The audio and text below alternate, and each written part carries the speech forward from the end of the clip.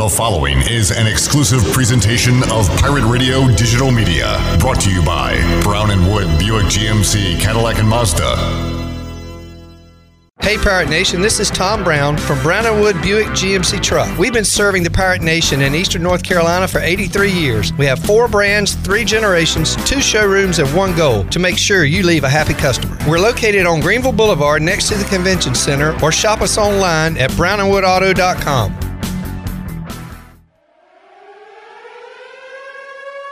The following is an exclusive presentation of Pirate Radio, the voice of the Pirate Nation. Welcome to Pirate Radio Live. You can paint this one purple. Now live from the Pirate Radio studios in the heart of the Pirate Nation, here is your host, Clip Brock. Hello and welcome to a Wednesday edition of Pirate Radio Live. Clip Brock here inside the Pirate Radio studios. A beautiful hot day in Eastern North Carolina coming to you on Pirate Radio 92.7 FM in Greenville, 104.1 in Washington. We are on 1250, 930. You can find us online, pr927fm.com. And also watch the show on Facebook Live and on YouTube. You can be a part of today's program by chiming in on our Facebook Live feed or give us a call, 317-1250. Had a fun show yesterday with folks chiming in, including Benjamin, our buddy, who didn't want us to look back, wanted us to only look forward. We'll be then said it was okay to look back. We'll be looking back and forward on today's edition of Pirate Radio Live. Coming up later on this hour, we'll visit with the voice, Jeff Charles. He'll join us to give his thoughts on what happened last week, what needs to improve for East Carolina, and everything else going on in the world of college football. At 4 o'clock, our buddy Wager McGee will be back. How did he do last week with his picks? We'll tally up those numbers, and we'll see what he likes in college football week 3, NFL week 2 coming up this weekend, actually starting on Thursday night. Football team and Giants. What a game coming up Thursday night. Bryce Williams will be here at 5 o'clock. He'll give his thoughts on the issues on the Pirates' offensive side of the ball. We'll hear from Mike Houston, and also first-year head coach of the Marshall Thundering Herd, Charles Huff. All that and more on the way, plus we'll make you a winner. Plus, Mike Mullis is here in the Pirate Radio studios to kick things off. Hey, Mully. Hey, buddy. A lot of pluses there. A lot of pluses? I'd rather have a plus than a minus. You know what I'm talking about? You sure. Look, it's almost red. You been outside? What you been doing? Well, I mean, I walked in the building. I've been outside some, yeah. I mean, we kind of work outside. Okay. Play golf. I mean, you kind of looked a little white. You not been outside? Not as much as you. I mean, translucent. Looking a little crabby over there. Mully, I guess lobsterish would have been a better word than crabby. Can we move on? Chandler, how you looking? You got a nice base tan going. Yeah. Shirley's tatted up. All right. I'm excited about my polo, man. Looking great. Hey. Nice hat, Mully. Hey.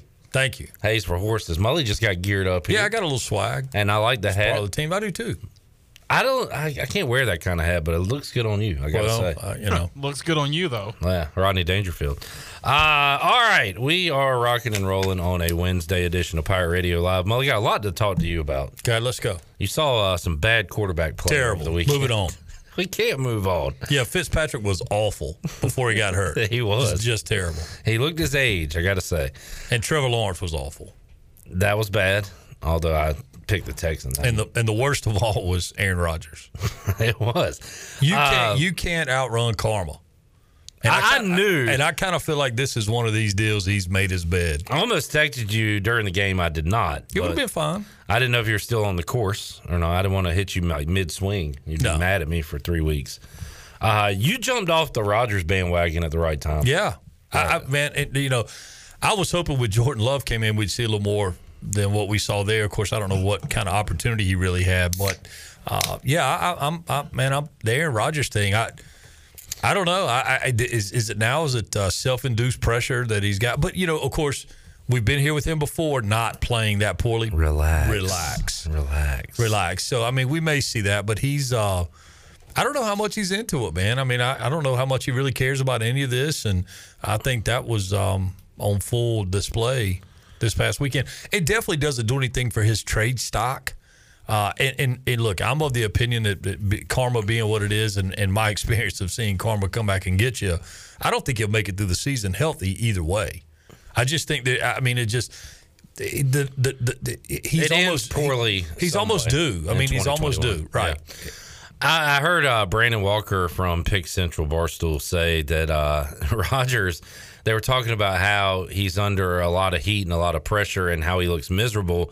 And one of his co-hosts said, well, I don't know if he really is miserable. He just hates his job, like a lot of people. Right. Like they love like the weekends, and they're saying like getting out on the boat, playing golf, doing that.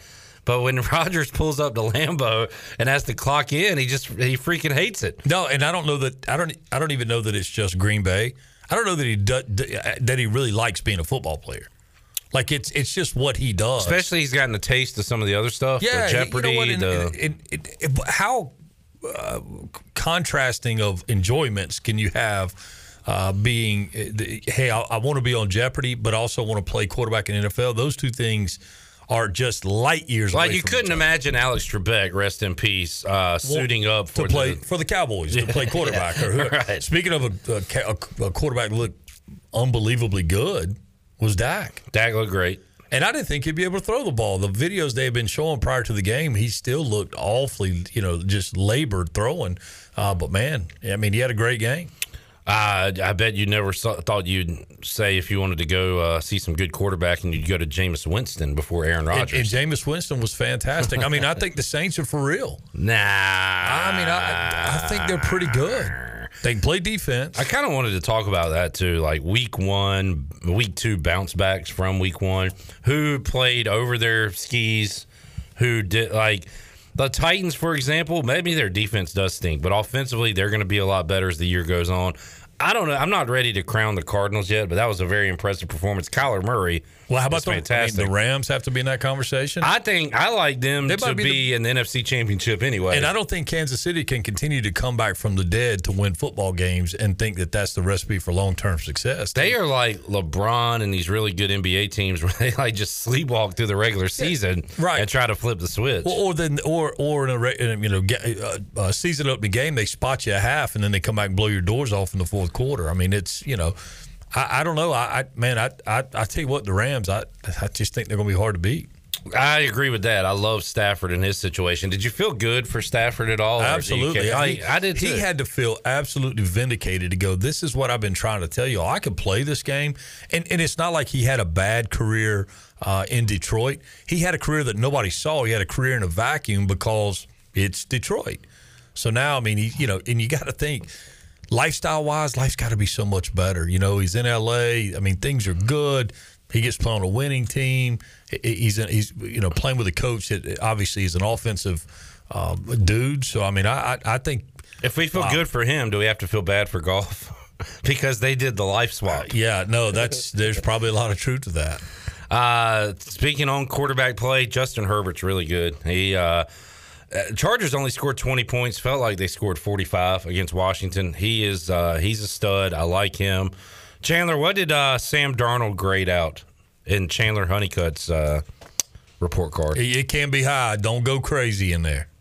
Molly, what are you talking about? Don't go crazy. They won the football game. They did, and it was an ugly win. Sam Darnold has a lot to improve on. I mean, I do like some of the throws he made, especially the one to Robbie Anderson for 60 yards. Now, granted, he did have some missed throws. He could have had some more. He could have had some more touchdowns if it wasn't for some missed throws. Could you not? Could you leave Chandler alone? Hey, Captain Obvious. And I like the way he's coming after you too. Hey, Captain Obvious. All quarterbacks could have more. What's going on here? All quarterbacks would have more touchdowns if it wasn't for their missed throws. Isn't that kind of the way it works? If you throw it where it's supposed to be, you got a chance to score a touchdown. Well, what do you want me to say? He was terrible, and they're terrible. Whoa! They're terrible. They are not terrible. They won't make the playoffs. You're talking about the Panthers? I don't. Well, and the Jets. You think I expected them to make the playoffs this year? No, but did I ever say that? I love the fact you're squealing about it. Jeez, man. Mully, when you're not here, Chandler and I talk about how you treat Chandler like he's your a big disappointment of a stepson or something like that. Like really? You're just always all over him. Son, come on, pick it up, son. I'm just trying to motivate him. You're doing a not so good We job. got to break them down before we can build them up. There you go. All right. I don't think the Panthers are horrible. They're terrible. Okay, maybe they're terrible. I said I mean, not horrible. a squeaker against the Jets Yeah, it's not. It's not. That's at not home? good. at home. You know what? And tell me the last time the Panthers won games that were fun to watch. Every year they have high levels of years that they have had high levels of success. It's been grinding, ugly. They've never aired it out and win. You know, they don't win. Well, we are the It's cardiac got to be Cats. 2015, right? The Super Bowl run. Where they were 15-1. Yeah. Cam was actually throwing it that year. But even then, That's been 6 years. But even then, if you go back and look at the scores of that season, well, they put up some numbers, though. well, But I tell you what, I'm not happy that we, beat the Jets in an ugly fashion. It should have been a lot more than what it was. But the Panthers, what I like about this win is that we got the win, and this is the youngest team in the National Football League. We've got the win. We have to make these young players learn how to win. They know how to win in college. We need them to learn how to win in the National Football League, and we did that on Sunday. Shirley, can you go to the sports bar folder, I think it is, see if I have a Trent Dilfer cut? Because Chandler said something there that reminded me of a great Trent Dilfer line. Well, it's exactly what I'm talking about. Saints are for real. Panthers are horrible. Panthers beat the Saints week 2. You're calling it right now? Yeah, the Panthers are going to win that game Sunday. The Saints are not as good as they are. hold on, whoa. You're saying that the Carolina Panthers are going to beat the New Orleans Saints Sunday. this weekend? Sunday. There's no chance. What did you think about Molly, the defense? you're a sports guy. You've watched football. You know these teams go up and down. Okay, let's make a friendly wager. You have to say I'm that already the in the Panthers- hole to you. I don't The need to go Panthers further. defense did look good to you at least, right? Yeah, against a really bad Jets team. Shirley, hit Trent Dilfer. He knows a lot about football. You cannot lose games in the NFL and still win. I think that's a great point. And you can't have missed throws and score touchdowns. Chandler said the best thing about that win Sunday was that they won. That's right. You know the worst thing about Washington's win was Sunday? They didn't win. They lost. Yeah. You cannot hit it again, Trent Dilfer. Give us that one more time, You Shirley. cannot lose games in the NFL and still win. I mean, What I meant to say is that is learning how to win and hanging on to that lead and coming out of a football game with a win. And I think that's important for the development of a football team when they are young, like the Panthers are. How many games does McCaffrey play this year? I tell you what, man, if they go 35 touches a game, it's not not many. going to be much. They And got this to is a figure team, out. and this is a team and a coaching staff in the offseason that said that they were going to reduce his role, and they went out and drafted his backup, Chuba Hubbard, who should be playing at least 50-50. And I'm telling you, the first quarter and a half of that football game was the Christian McCaffrey show, whether he was getting a handoff or taking a pass out of the backfield. Well, you know what that tells me is that everybody else hasn't worked out the way they thought they were going to work out. And that's so disappointing when you think of a guy like DJ Moore and Robbie Anderson. It's 1 week, guys, but Yeah. it's been 1 week. Christian McCaffrey, 21 carries, 9 targets. He caught all 9 passes to him for an equal 30. And he is getting – those are not like clean where he's running out of bounds or sliding. He's getting hit every single play. Well, and what the impact that has on fantasy football, I mean, I wonder how many folks ran out to try to make a trade for McCaffrey.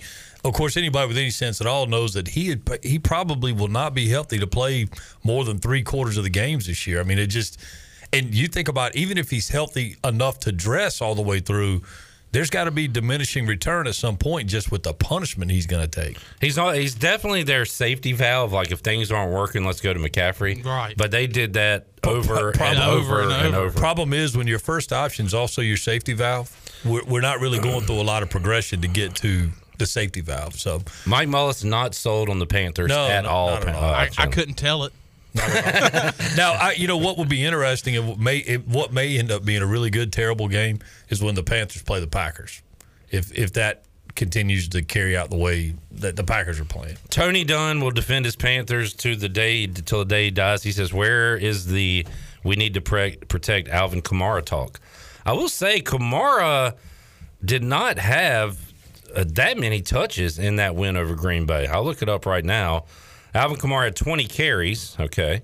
Hell, Jameis Winston had 5 touchdown passes. And he had 4 targets, 3 catches, so 23 compared to 30. That's 7 less. That's still a lot of touches for Kamara, but, after 1 week, 30 touches is a lot. it's a lot of touches. Yeah. All right, moving Especially along. for a guy that has had injury issues. Yeah. Susan went to the game, our resident Panthers fan. She said the most excitement at the past week's game for the Panthers was drinking the 1498 Bloody Mary in a small souvenir cup. There you go. David Tepper's going to get his money. I think she's supporting my opinion, Chandler. I'm just going out on a limb. Well, she's one of those, and there's a lot of Panthers in that camp that there was that picture of remind me, like Cam, Kuechly, Peppers. Oh, it's the cabins Davis. for the Jaguars game, that very first Like the week. Panthers, as she knew them, are over, and now it's Matt Rule, it's Tepper, it's this new, and it's hard. We don't like new things, so it's hard to change, Molly. We like new things when they are good, are better. That's true. That's a good point. All right, I still want to hit some football, but Robert on Facebook Live, and I did not watch this last night. I'm going to go back. I was looking forward to it. I did not see it. Hold on, the Shea deal. Go ahead. Shea Stadium? Yeah. Like the 30 for 30? Yeah. Why'd you refer to it as the Shea deal? Because it's got Shea in the title. Something about or Miracle. What is it? Anyway, it was awesome. Okay, so you watched it. Yeah. He was asking about that, and also he asked, "Well, I tell you what, we'll get into baseball in a minute." But he's got a Red Sox. Will they win the wild card? That thing. I was looking forward to it. Didn't see it. I'll watch it at some point. But it's good. Well, 3 and 4 come on tonight. I saw a clip of Lenny Dykstra saying the F word a lot. So they had they started doing the in between commercials, coming back from commercial breaks. It had the inappropriate language, but kind of the disclaimer, and then it would open up immediately with Lenny with MF this and these F'ers this and Lenny. He was one of my that 84, 5, 6 team. Those teams were some of my favorite teams I've ever watched. Love Lenny Dykstra just because he played so hard.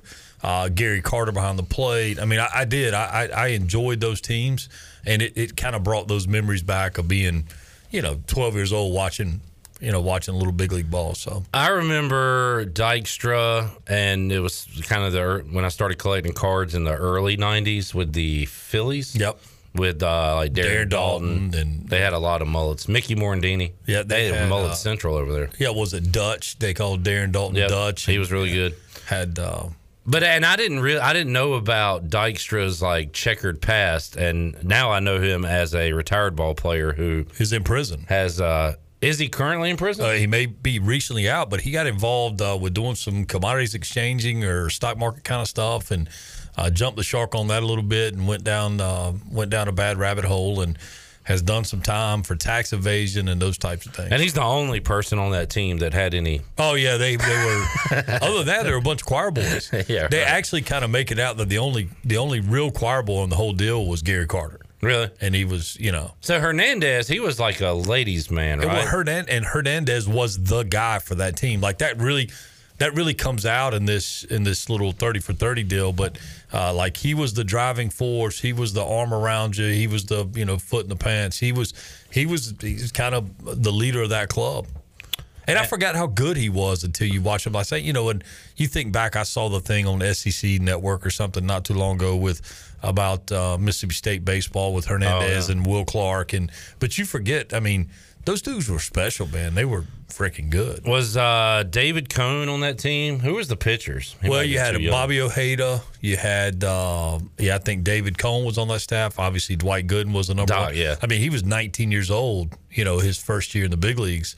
Gosh, I can't remember who all else was there, but that Franco, was he John Franco? Franco had to have been out of the bullpen. Yeah. Throwing lefty molly. Throwing lefty. Ooh, yeah. Let's take a break. We'll come back. I got more football. We're kind of just bouncing around here as we do when Mike Mullis comes on the show. Robert says they were worse than the Pistons when it came to fighting. Yeah. What's Not worse? about on the field. Well, the Mets. But define worse. Did it worse being they fought more or they weren't as good at it? Were they hated amongst their peers, or were they just wild? I think everybody liked going to play the Mets because they knew there was going to be a party afterwards. That's true. Straw's bringing the party favors tonight. All right, we'll take a timeout, come back, more football, baseball talk with Mully when we return after this.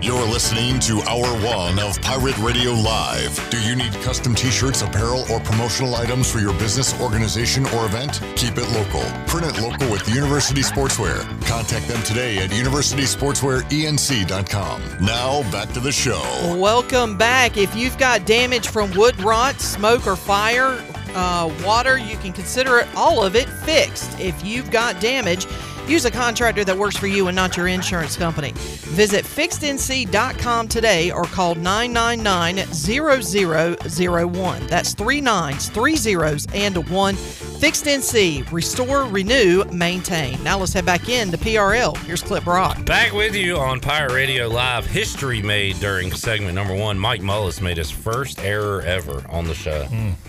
I mean, he did now. Yeah. Chandler, you might want to hear this. Mike Mullis made a mistake.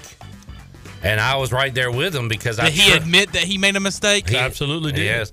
I trust Mully so much. I just rolled with it. Keith Hernandez, who's talking about Mississippi State with Will Clark, Keith Hernandez, and I said, yeah. It was actually Rafael Palmero. Yes. Thankfully, Ellerby caught that and was kind enough to text me.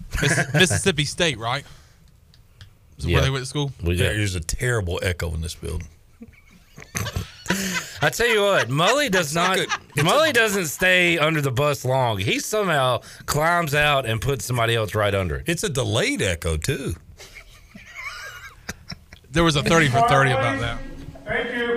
Thank you, Malcolm. 30 for 30. Was it on like the SEC network? What was it on? ESPNU. Okay. Gotcha. All right, moving along. Please. Mully, you following the MLB playoff races at all? Yeah. I mean, wild card in the AL is awesome, and I want to know how they're going to determine this. They're going.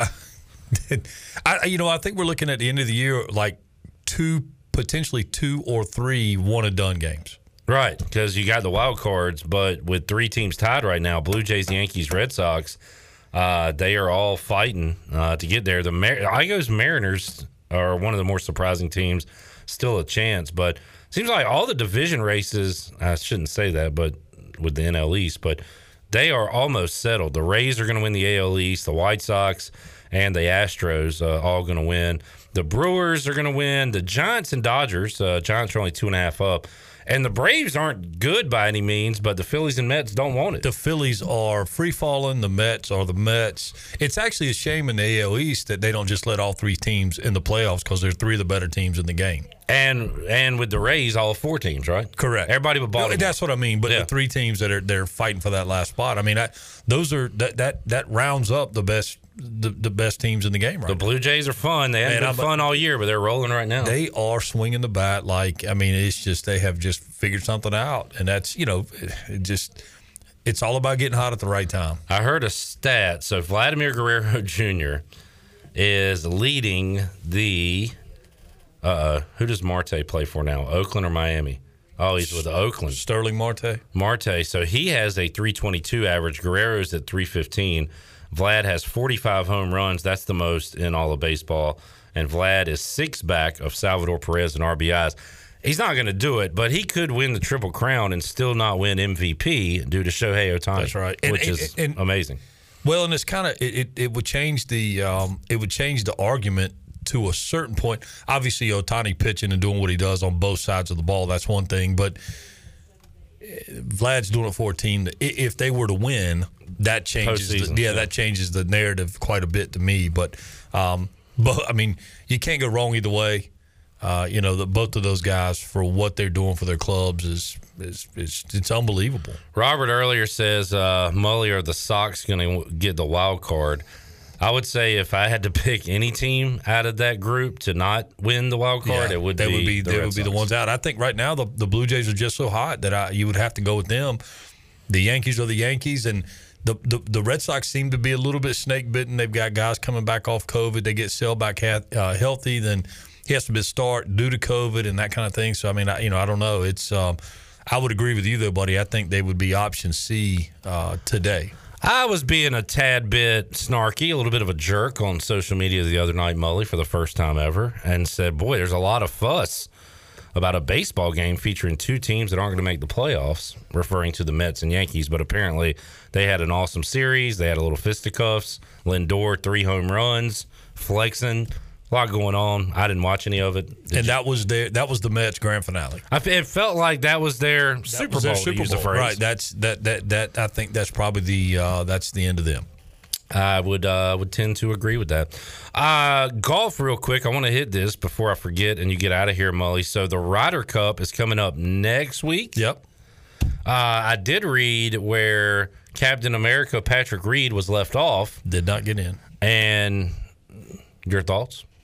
I think I understand where Stricker's head was in this deal. So Steve Stricker is the captain. Okay. I think that probably more based off of Patrick Reed's health than everything else. All his off the course issues as it relates to his health was the determining factor. Stricker made no bones about it. It was a very difficult decision for him. And I'm gonna tell you, man, what and you know how I am about the locker room drama and all the stuff, and kind of going back to Aaron Rodgers, and we're kind of getting that same kind of feel coming from this American team this year. There's an awful lot of silly, kind of very middle schoolish. Well, other than DeChambeau and Koepka, what else is there? There's a lot of inner workings that kind of revolves around them, but Koepka's come out and made a comment basically that he's not really excited to even be at the Ryder Cup, that it's definitely not a major for him, and that's, even if you feel that way, keep that to yourself, keep it in the locker room, because it is a big deal to seemingly everybody else, and it's a shame that he feels that way. I just hope he doesn't play that way. But I heard a comment made earlier that a lot of these guys, and even Tiger Woods went through this to a point. And you see it with your premier athletes in the Olympics, where it's become not such a big thing to represent your country when you're more driven by your personal success and what your career looks like. So I hate that, but that that's just a difference in mentality. And Koepka's one of those guys, man. He kind of comes across as a bit of an a-hole, and that's just kind of him sticking to his persona. Just saw this article. Bryson DeChambeau will compete in both the Ryder Cup and the World Long Drive Championship this month. He says his hands are wrecked with calluses from intense training at the events. DeChambeau discussed his 2-a-day schedule in a recent interview, saying he hopes the unique atmosphere at a North Carolina-based training complex will help unlock his full potential. I wonder where that is. I don't know. That's interesting. I wonder with this dude, how long can his body, even though, he is a strong guy, but we've obviously seen it with Tiger, how long can his body hold up to the violence that... What's going to go out, the back or everything? The knees have a real good chance. Just, we've seen that with Tiger, obviously, before this latest deal. The back is an obvious concern.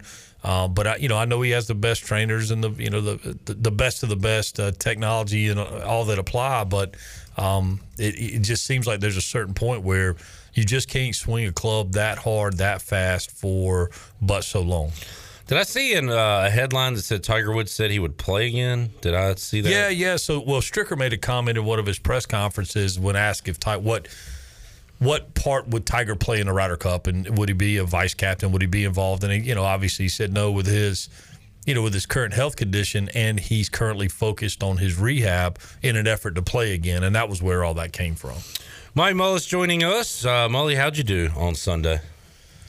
Sunday, how did I play? I played pretty decent actually, Sunday was a little bit of a tough day. I played pretty decent on Saturday. But, look, man, good to be out there and banging it around, and, the nice thing with golf is you can have that one great shot or good hole, and it's enough to make you feel like you've got it. So you've had figured out a little bit. 2 hole-in-ones in a span of what? They were about 6 months apart. So. That you got a nice grace period there, right? Where you could just hit them bad. No. I don't. Not at all. Okay, all right. No, and both of those rounds I didn't play particularly well, but glad to have a hole in one. One thing on our rundown, which we never really did because Mully's here and we just started talking about everything, but I did want to mention the USC job, Mully. Yeah, interesting. Urban Meyer says he's out. Does he just step down? Well, he has already said I'm right. So that guarantees he's going to take it. Right? Correct. Nick Saban said right. I'm not going to be the Alabama coach. I think maybe I heard this earlier today, and I think it makes sense. James Franklin from Penn State might be a good call. They're gearing up for what's going to be the biggest game there in a couple of years. Saturday night's going to be awesome when they play Auburn, which is a cool matchup. That is a really cool matchup. I don't know about the teams this year, but like just seeing on paper, the uniforms, sounds great. Yeah, that's going to be cool. He's gearing up for that, and now he's got USC chatter. Well, and I don't think USC. Luke Fickell's name has come up. I don't think that makes sense with him being a Midwest guy, not really a proven entity at the level that USC wants to return to. I think they've got to bring in somebody almost like a Mac Brown type hire, somebody that can come in as grants instant credibility. I mean, look, if I'm USC, I'm either looking for that Mac Brown type hire, or maybe I'm going Coach Primetime. Let's bring in Coach Prime, and let him get Snoop Dogg and Will Ferrell. Of course, I don't know how relevant those guys are to these younger players now, but let's get these relevant superstars back on the sideline, make it glamorous to play at USC again, and see if that works. Because Clay Helton's a good football guy, and that didn't work out. Did you see the coaching matchup the other night? Was it Tennessee State and Jackson State? Deion Sanders versus Eddie George. I saw that they were going to play. I did not see any of that game. And look, I'll tell you, I watch when I'm flipping through and I see Deion's team playing. I'll hang out and watch it for a little bit. I mean, it's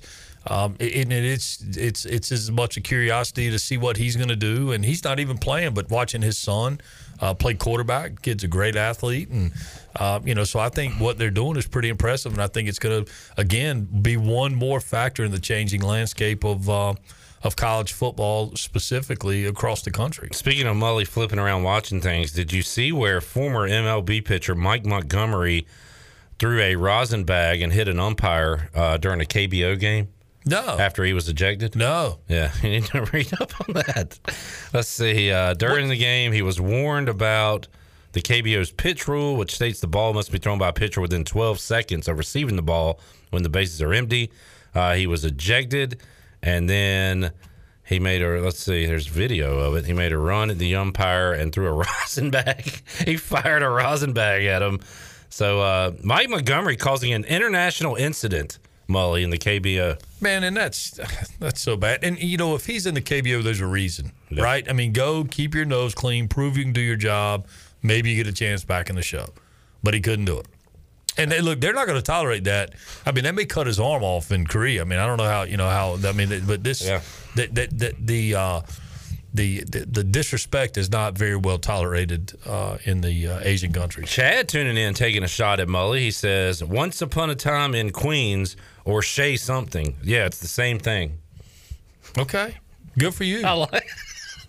Good for you. Is that supposed to be funny? I mean, congratulations, Chad.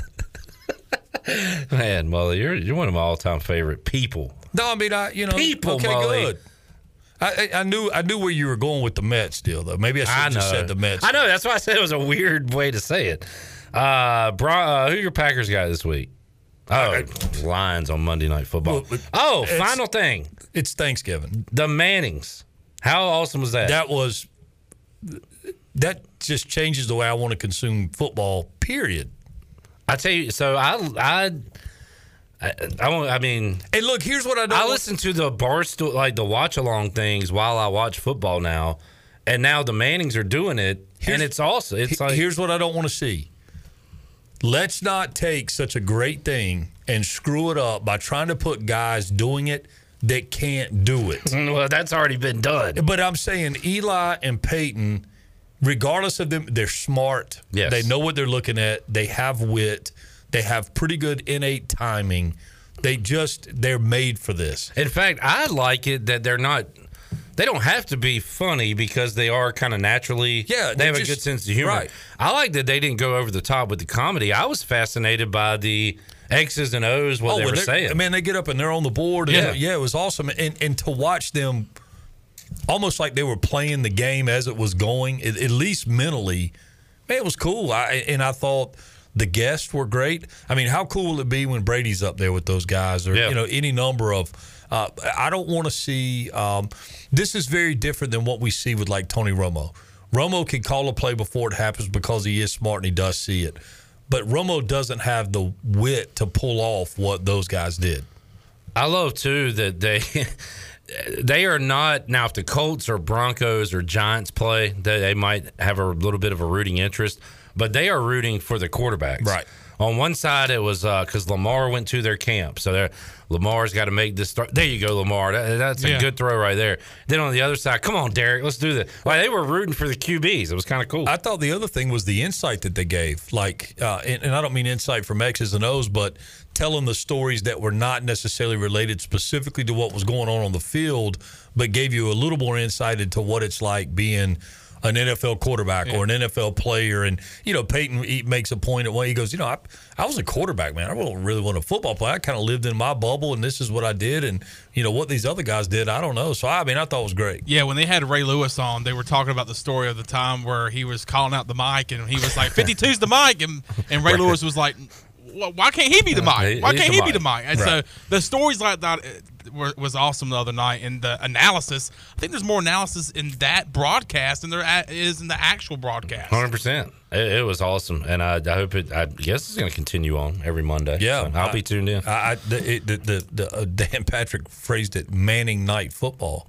That's it, yeah. And I think that's perfect. I mean, look, I don't know what they're paying those guys to do it, but I can tell you that broadcast has been more discussed, at least in my circles, than any other broadcast that I've ever, of any sporting event that we've seen over my lifetime. This one, just from a broadcast standpoint, has been discussed. And they got a great game. Call, I said too, Mully, how are they going to do with a blowout? I think it'll be even better. Yeah, it could be. I think you'll hear a ton of stories in a blowout situation. But that game was as an instant classic. I mean, it went from kind of boring to awesome to looking like preseason football all in one game. Right. It was a wild. Yeah, but if you want to feel like you're watching a football game with Eli and Peyton Manning, tune in next Monday when the Packers take on the Lions. It really felt like I was just sitting there watching a football game with the Manning brothers. It was awesome. Yep. That was great. Mully, thanks for hanging out, man. That would be cool if they did like the Facebook Live thing where people could shoot them questions. Yeah. You'd get some idiots like me up there. Well, there would be somebody screening it, half of them wouldn't reach them, but yeah. No, yeah, you do a little Q&A. That'd be fun. Good deal. All right, Mully, we'll see you next time. Okay, buddy. Call him first, 999-0001. Yeah, for whatever, just call me. Fixed NC. Oh, yeah, we talked. Do you listen to Fifth Quarter? Yeah, sometimes. Let me back up. I always listen to it. Maybe not live in its entirety. Oh, okay. We were reading your ad there, Mully, and Weaver said, can you call that number for emotional support? And I did say, sure. Call Mully after a Pirate loss, 999-0001. He'll talk you through it. Yeah. Because you're a good talker. You're a good communicator. Yeah. I mean, look at Chandler. Mine and Chandler's relationship is, he feels emotionally supported, apparently. And look at the growth he's made. I'm just going to start calling him Echo. Hey, Echo. Echo. Hello. We'll take a timeout. Come back when we return. The Voice, Jeff Charles, joins us.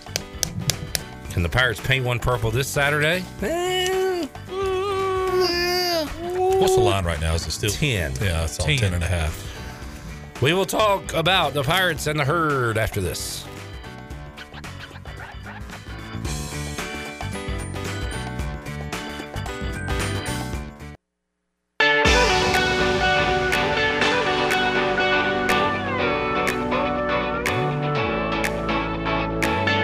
You're listening to Hour 1 of Pirate Radio Live. Do you need custom t-shirts, apparel, or promotional items for your business, organization, or event? Keep it local. Print it local with University Sportswear. Contact them today at universitysportswearenc.com. Now, back to the show. Welcome back. The best place in Greenville to unwind after work and have fun is AJ McMurphy's. AJ's has daily food and drink specials and an awesome patio. Perfect for some outdoor dining. There's something for everyone every weeknight, including sports trivia with our very own Clip Rock. AJ's has live music every Friday and Saturday with no cover, and brunch every Sunday. Make today an AJ's day. Now let's head back into PRL. Here's Clip Rock. Got a fun trivia game planned tonight. A lot of football, got some baseball. Don't know if there's any hoops mixed in there tonight, but Certainly some baseball and football coming up 8 o'clock at Sports Trivia at A.J. McMurphy's. Have some great food, some great beverages, a great time, and we'll have the baseball games on tonight, whatever you want. If your team is playing, we can get that on the TV for you. All right, let's head out to the Fixed NC Live line and visit with the voice on this Wednesday. Jeff Charles will be on the call as the Pirates take on the Marshall Thundering Herd coming up this Saturday. He'll join us on the Bud Light pregame tailgate as well before that kickoff. Jeff, how you doing today?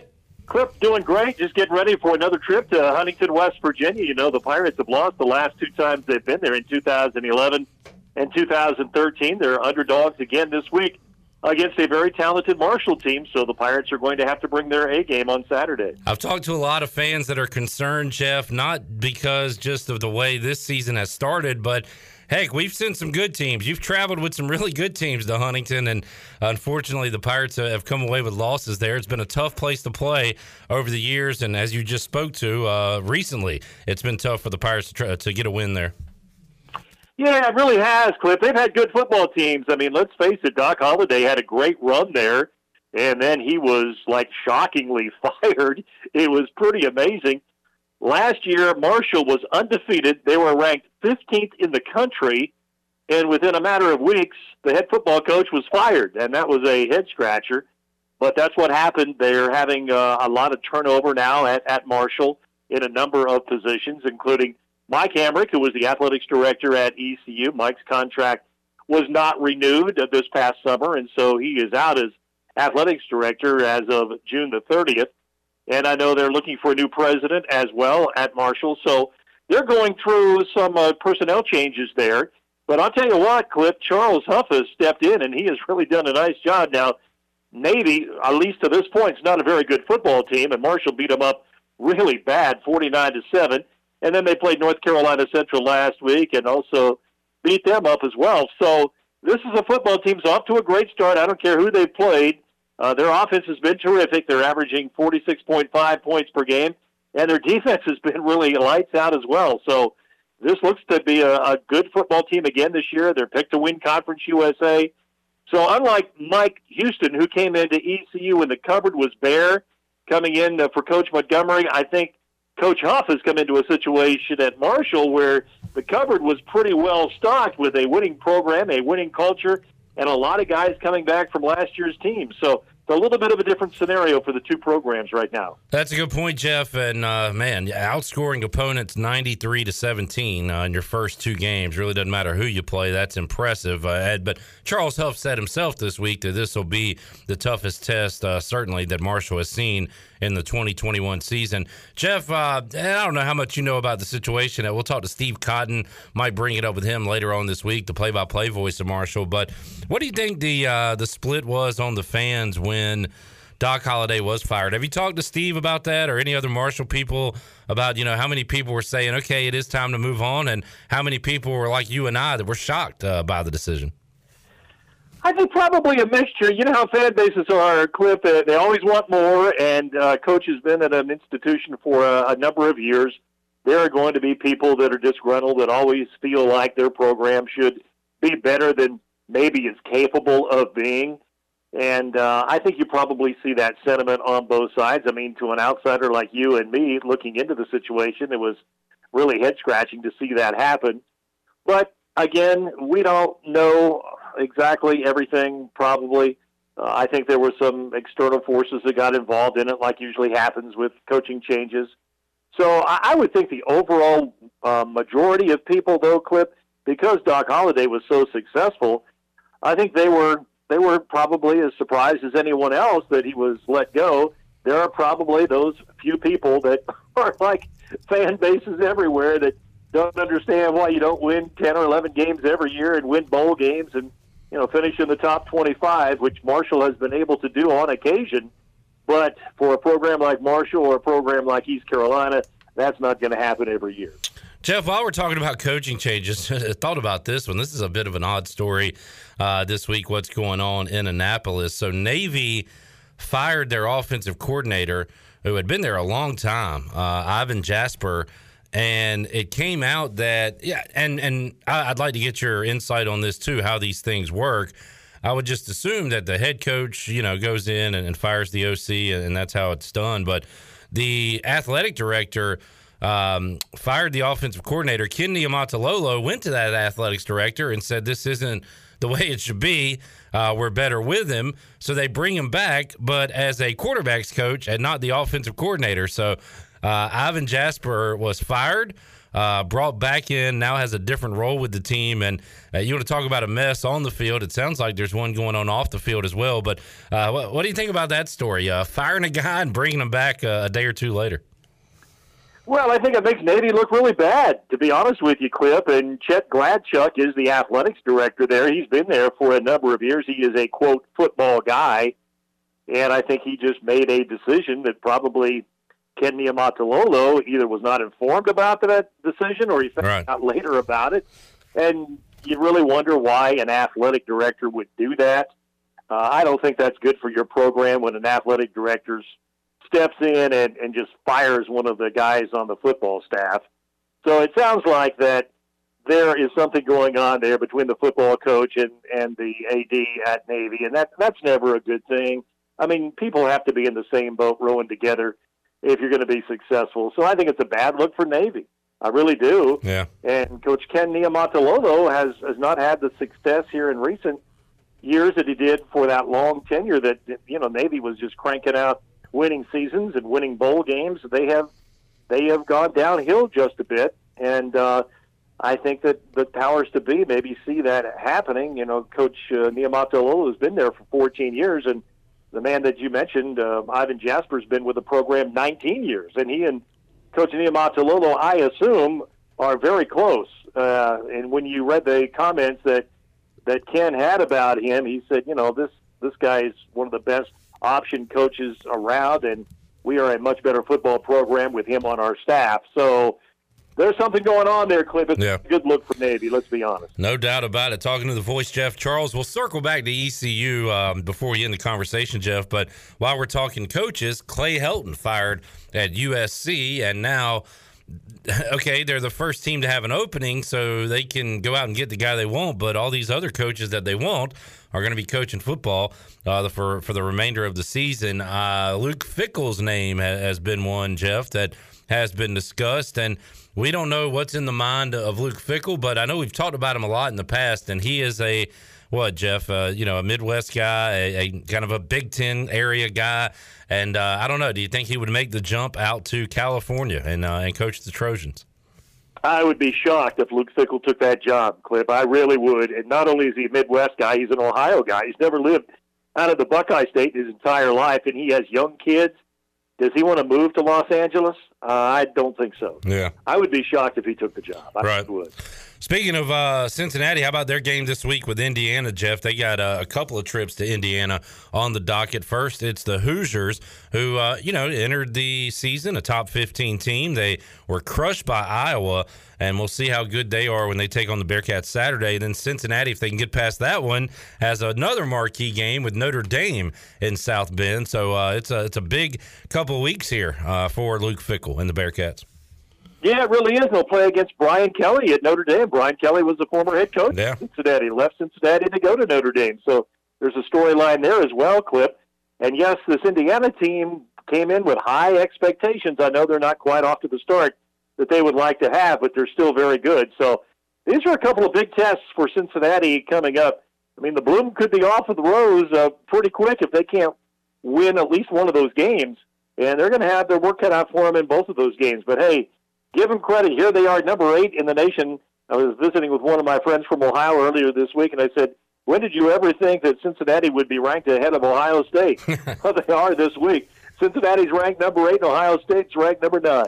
Ohio State falling to Oregon last week, so we've seen 2 of the top teams in the country already lose. Of course, Clemson losing to another top team in Georgia. Alabama taking on Florida this week. Jeff, I don't talk lines with you. I save that for other guests, but Florida is a 14-point underdog to Alabama. Florida would be a favorite at home against just about every other team in the country. It tells you where Alabama is, even with a freshman quarterback. But do you ever get to watch the greatness of Alabama football, Jeff? They're playing a different game than the rest of college football for the most part. Well, I do occasionally, Clip, but I can't really say that I've sat down and watched an entire Alabama football game in recent memory, to be honest with you. But you're right. Right now they're at a different level. And you talk about the other teams that are, in the top 5 or whatever, but you really don't see any of them being able to beat them. Could Clemson beat them? I doubt it. Could Ohio State beat them? I doubt it. Could Oklahoma beat them? Probably not. Notre Dame? Probably not. I mean, you just go right down the list, and they're just at a different level right now. Everybody else is playing catch-up. And so give Nick Saban credit. I mean, there are those out there who say if he's not the best college football coach ever, he certainly is right there at the top in the conversation with maybe 2 or 3 others. So it's a machine. What can you say? They go out there every week, they destroy people, and until somebody knocks them off, they're the best team in the country, and I don't know if that's going to happen this year. Yeah, it's frustrating because you want to see different teams at the top of the mountain, but also it is it's beautiful to watch a team execute the way they do, and you just don't see it in other games on Saturdays. And speaking of that, Jeff, you certainly didn't see it from the offenses Saturday at Dowdy-Ficklen Stadium. That was a rough one for both South Carolina and East Carolina. And, Jeff, as you know, we get a lot of calls after the game, a lot of comments. I'm sure you get asked, too, from people, what's going on with the offense, with the coordinator, quarterback, receivers dropping balls, all of the above. What's your take on right now the quarterback position and really, I guess, Mike Houston and Donnie Kirkpatrick's weariness of going to somebody other than Holton Ahlers? They just seem like they're not ready to go that route yet. And Mike Houston, doubled down this week, said Holton gives him the best chance to win. He's the guy. And it just sounds like nobody behind Holton Ahlers right now, they have confidence or trust in anybody to go out there and move the ball down the field. Well, you mentioned the word trust, Clip, and I trust the coach's judgment. I mean, they're there with the players each and every day. They spend countless hours with them on the practice field and watching tape and in meetings, and they feel that Holton is the guy that gives them the best chance to win. As you mentioned, and obviously they just don't feel like Mason Garcia is ready to put him in the game yet. So that's their decision to make. And as Pirate fans, I know they certainly have their opinions on what's going on, but when I look at this offense, Clip, I think as much as anything, they've played against 2 really good defenses. And I know a lot of people probably don't want to hear that, but Appalachian State's got a really good defense. And South Carolina, the strength of their team is certainly their defense and not their offense. And I know in talking to the coaches after the game this past Saturday, they just said the speed of South Carolina's defense, especially their corners, was even better than what they thought going in. So there are a lot of things that they have tried to do these first couple of weeks, and they haven't worked because they've been playing against 2 very good defenses with good athletes and quick athletes and good schemes and veteran guys. I mean, that Appalachian State team, we talked about all those 5th-year seniors and even some 6th-year guys and some 4-year guys who have played a lot of football, and South Carolina had a lot of experience too. Their front 4, the 4 were seniors, and they have a lot of guys who are just really, really good athletes. And sometimes when, you're trying to execute, you've got the play called, but sometimes you're going up against somebody who might be a little bit better, a little bit quicker, and it can blow that play up. So I think as much as anything, it's been the defenses that East Carolina has played against. Now, can they do a lot better? Yes. You mentioned the drop balls. Yes, you can do better as far as that's concerned. But I'll tell you what really has me concerned about this offense, Clip, is they cannot, and I mean cannot, convert on 3rd down. Yeah. And that was a problem last year. I mean, last year at the end of the season, the Pirates were only 31% on 3rd down, and it's even worse this year. So they've got to find a way to figure that out. That's going to be one of my first questions to Donnie Kirkpatrick this week. Mm-hmm. What can you guys do to get better on 3rd down? Because and everybody knows watching these first 2 games, I mean, how many 3-downs-and-out series have we seen? So they've got to try and figure that out. I think they've got enough weapons that they're going to be able to score. In fact, Cliff, when you and I talked before the season started, I said, I think this team's going to be able to score points. My question was, are they going to be able to stop anybody? Well, they've done a pretty good job defensively, And now offensively, they're searching to get things going. So we'll see. It's not going to be easy this week. I know in these games against Marshall, this doesn't matter really who the coach is, Clip, down through the years. And I've worked with 8 of them now at ECU, wow. coaches in football. Going into a Marshall game, regardless of who the coach is, the coaches would come out of those games and say to me this. They would say, when I looked out on the field, I think Steve Logan was the first one to say this. When I looked out on the field and I watched the games, coached the games, you had 2 very evenly matched teams. The teams almost mirrored each other as far as how they looked physically, how good they were athletically, the speed and quickness, the strength, the size. They just about mirror each other every time East Carolina and Marshall match up, and that's understandable because oftentimes these 2 schools are recruiting against each other from the same talent pool. So I would expect that to be the case again on Saturday. I think you'll see 2 teams that match up well against each other, but the difference is, just like we talked about going into the Appalachian State game, Marshall, like Appalachia, knows how to win. They have a winning culture, and East Carolina's had 6 straight losing seasons. And that is a factor when you go into games. Well said. Jeff Charles joining us on the Fixed NC Live line. Jeff will wrap it up with baseball. Bad loss for the Reds last night. They lose to the Pirates, but just a half game behind the Cardinals for the final wild card spot. Now, whoever wins that second wild card spot is going to have to meet up with the Dodgers and or the I guess the Giants, but it looks like it's going to be the Dodgers, and that may not be a pleasant experience. But would be nice, Jeff. We've talked over the years about the Reds and trying to rebuild, trying to turn into a winner, and just making the postseason will be big for Cincinnati this year. Yeah, it really would. It'd be good for the franchise. Obviously, there is some excitement back with Cincinnati baseball, and I think that would be good. It's good to see David Bell, who just a few years ago was over with the Mudcats as the manager with the Mudcats, the manager now with the Cincinnati Reds. So it would be good for a young skipper like that to get his team into the playoffs. And they've had kind of an interesting year. Some guys who they thought were going to have big years, like Eugenio Suarez, has really struggled this year. He's hit a few home runs here lately. But, they were expecting more out of him. Their pitching at times has been up and down. But through it all, and it is a marathon, they have been able to hang in there, and they've gotten themselves in a position now to get in the playoffs. And, Cliff, as we talk baseball just a bit, you probably saw the story, and I mentioned it on my sportscast today about Ryan Braun hanging it up with the Milwaukee Brewers. And, what a great career he had. Over 300 home runs with Milwaukee, the all-time home run hitting champion with the Milwaukee franchise. And so that was an interesting story that developed in baseball. 37 years old. He's had some injury problems here the last couple of years. But Ryan Braun, in his prime for about a 6-year period there, was about as good as anybody in baseball. And now at age 37, I think the years and the injuries have caught up to him, and he decided to retire. But he's probably a guy that, is on the fence, as far as the Hall of Famer is concerned. I don't know if he's quite there, but he's certainly in the conversation, I would think. He is, and he's also got the performance-enhancing drugs attached to him as well, Jeff, and we've seen that keep people out of the Hall of Fame. I think one day, I don't know, I think one day maybe all these guys who are not in due to them being attached to that might get in when 10, 20 years go, down the road, Jeff. But that's something that's keeping these greats out of the Hall of Fame, at least to this point. Yeah, it really is, and that's a really good point, Clip. And he was caught up in all of that in that Miami situation a few years ago. So that's a black mark against him. There's no question. Jeff, he really had a great career. No doubt he did. Jeff, always enjoyed the chat. Have a great call coming up on Saturday. We'll check in with you on the Bud Light pregame tailgate and also hear your interviews with Donnie Kirkpatrick and Blake Harrell. We appreciate your time today, Voice, and we'll talk to you again soon.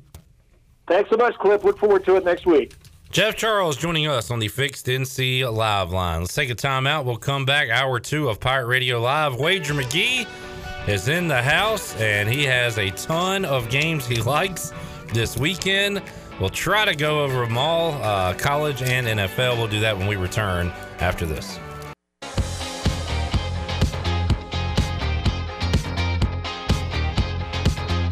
You're listening to Hour 2 of Pirate Radio Live. This hour of PRL is brought to you by Select Bank and Trust. Banking is banking until the service is not the same. Wouldn't you like to deal with a bank that is responsive to your needs, can make local decisions, and cares about you, the customer? Try Select Bank and Trust. Bank local. Bank select. SelectBank.com. Now, back to the show. Welcome back. Town Insurance is your premier independent insurance agency. From maximizing opportunities to minimizing risk, Town's insurance advisors offer expert professional advice to clients of all sizes. For personal or business insurance questions, call 756-8300 today. Now let's head back in to PRL. Here's Clip Rock. Back with you on Pirate Radio Live here on a Wednesday. It's a Wednesday with Wager. We are already running late, so I don't even have time to ask how he's doing. I do have time to say that last week on the show, I jotted down some of your favorites. 4-5 in college, 5-4 in the NFL. Now, this is on Wednesday. You were an even 9-9, but you apparently had a good weekend, correct? I did, yeah. So I'm in the 3 Vegas contests, and anybody can go online and see those before kickoff. So we have to submit them like Saturday. It's the Golden Nugget contest, which is 7 a week, Circa, NFL picks, and then the Westgate. So anybody can go on those sites and look at them, and then you can see what everybody picks if people care about it. And then they're up and available before kickoff for all those games. And I'm Wager McGee in all 3 of those contests. So we were 5-0, 3-1-1, good work, and 5-2. Awesome. Long way to go. Week 1, and they have a new added week for us to win or lose at the end of the NFL season. Bonus. All right, let's get right into it. East Carolina, 10-point dogs against Marshall. And last week, you liked South Carolina. You were on the winning side of a very ugly football game. I liked the Pirates outright, and when it was 14-0, I was feeling really good, and we know what happened the rest of that game. This week, are you going against the Pirates again? Right now, I would yes. I am. I would lean. I just don't know what Marshall is, though, right? I mean, they beat Navy 49-7, and it sounds like our South Carolina conversation last week. We don't know what they are. Marshall's better than South Carolina.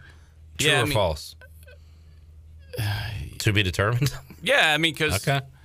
I mean, I think you got to look at schedules. I mean, like I said, 49-7 Navy, but Navy's really not very good. And then I can't remember the FCS team. They beat 44-10 last week. North Carolina Central. Show some respect. There you go. All right. New head coach, offense coordinator, defense coordinator's gotten focused, but still, it's a new system there. So I don't know. They're currently number 2 pass defense in the country, so I guess we're going to see. But then if you look at the totals, that's what I looked at. So you would think then Marshall should be able to slow ECU down or stop them, but the total was released at 53.5, and it's moved up 5 points to 58.5. So doesn't really sound like the Sharps that jumped on it, if that is who jumped on it early, think that's going to be a low-scoring game. So that's a tough place to play. They got to be pretty excited. So yes, until ECU shows anything, I would 10 maybe seems a little too much, but Marshall or nothing. Let's run through this action. I wrote down the teams you like this week. We'll hit a minute or two on each game. UCF on the road at Louisville. The Cardinals looked awful against Ole Miss week 1. I didn't see who they played week 2. UCF, let's see, they beat Boise, and then I don't know what they did week 2. They won 63-14 over Bethune-Cookman. Okay. You can see Louisville, it's awful. They were laying 28, and they were up 30-3, and wide open touchdown, and the receiver, drops as the celebration, drops the ball on the 1-yard line going into the end zone with nobody around them. Bad beat, so they won by 27. You think that UCF should be a 7-point favorite at Louisville? You like the Knights? I do, yeah. I think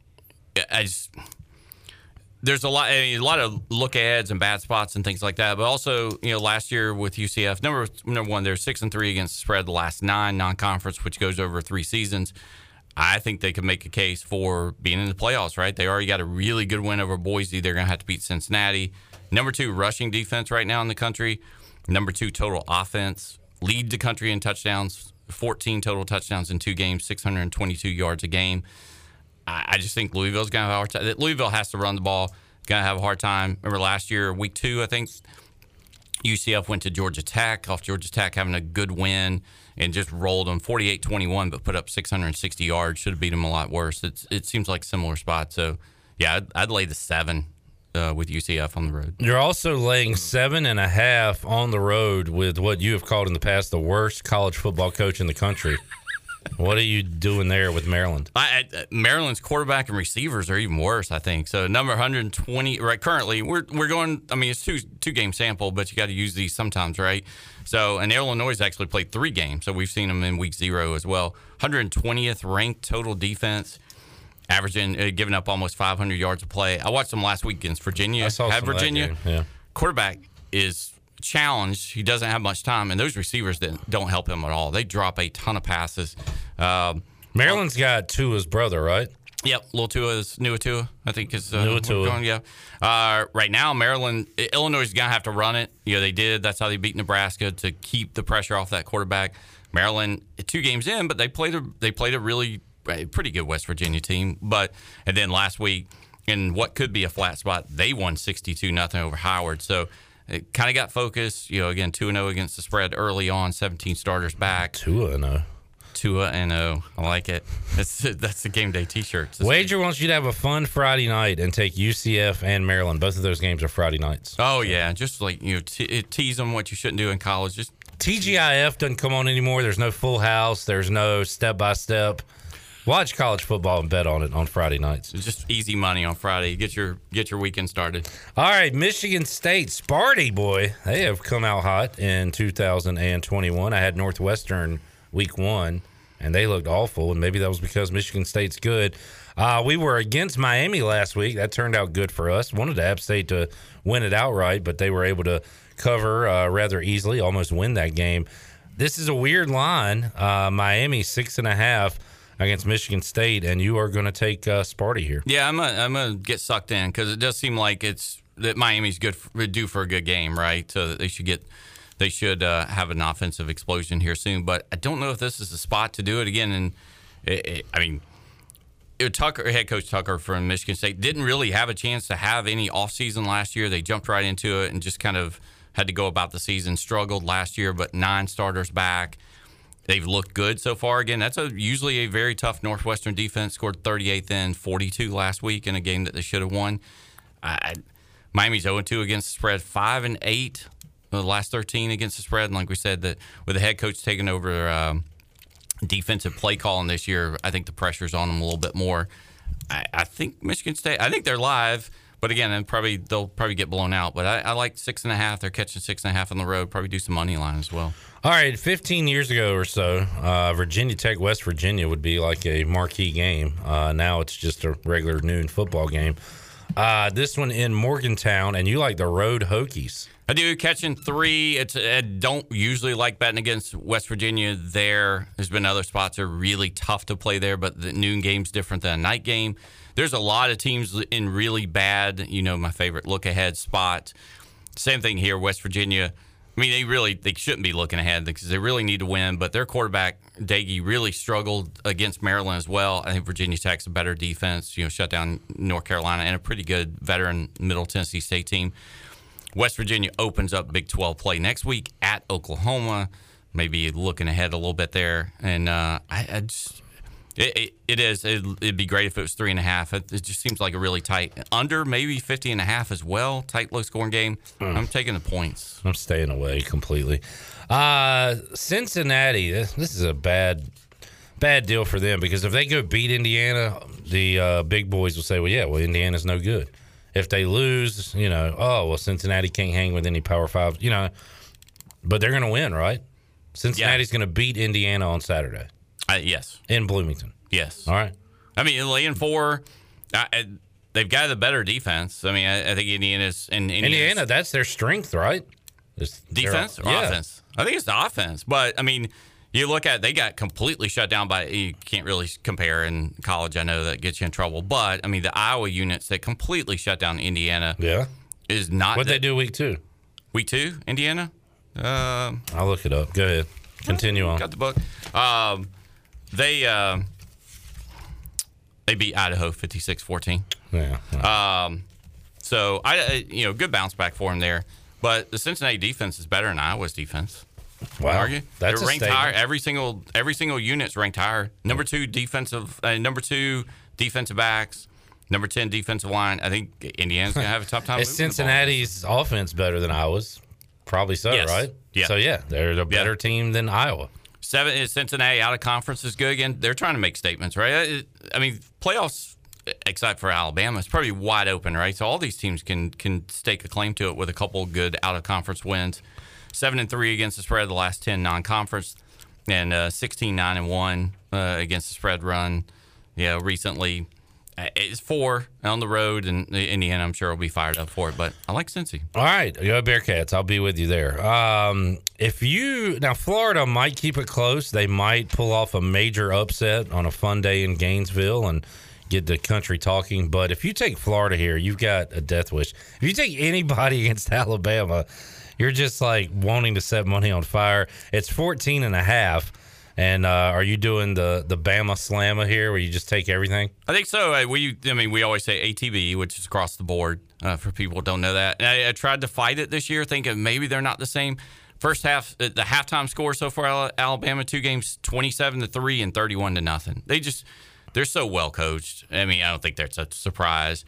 But in so many new pieces, you may need a roster card to figure out who it is. 8-3 against the spread last year against the SEC, so jumping back into that, and a 10-4 last 14 run. Rematch the SEC championship game, obviously, and all those pieces from Florida are gone. Alabama seems to replace theirs, and Alabama gained 605 yards in that game and scored 52 points.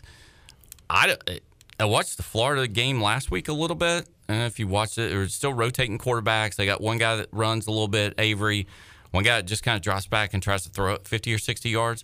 There's no intermediate passing game, so there's nothing 3rd and 6, 3rd and 7s.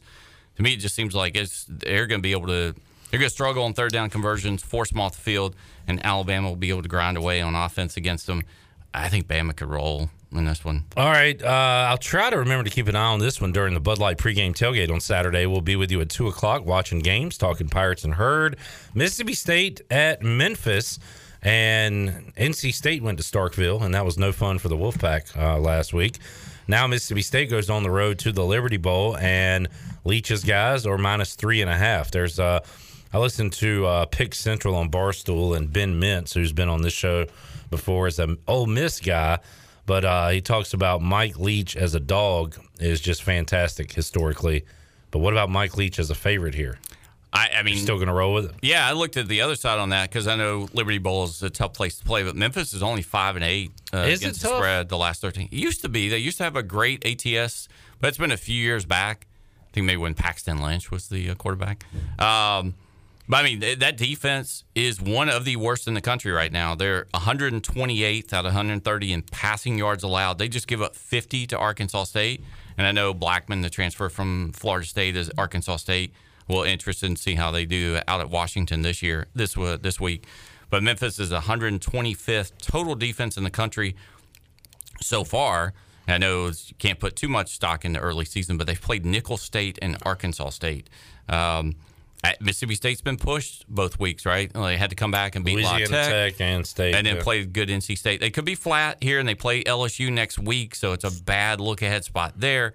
But it's also a little bit of a rival for them out of conference. 3.5 to 64 is what I kind of like on the over if that Mississippi State and Memphis defense that have been around for a couple of the weeks show up. So, but I like the Bulldogs. Let's take a timeout. We'll come back. Wager always has a play on Georgia State one way or the other. He was fading them last week. It worked out. We'll see what he has this week.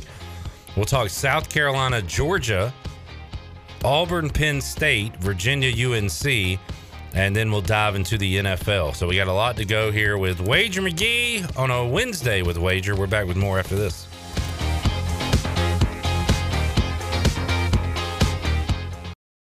Responsibly.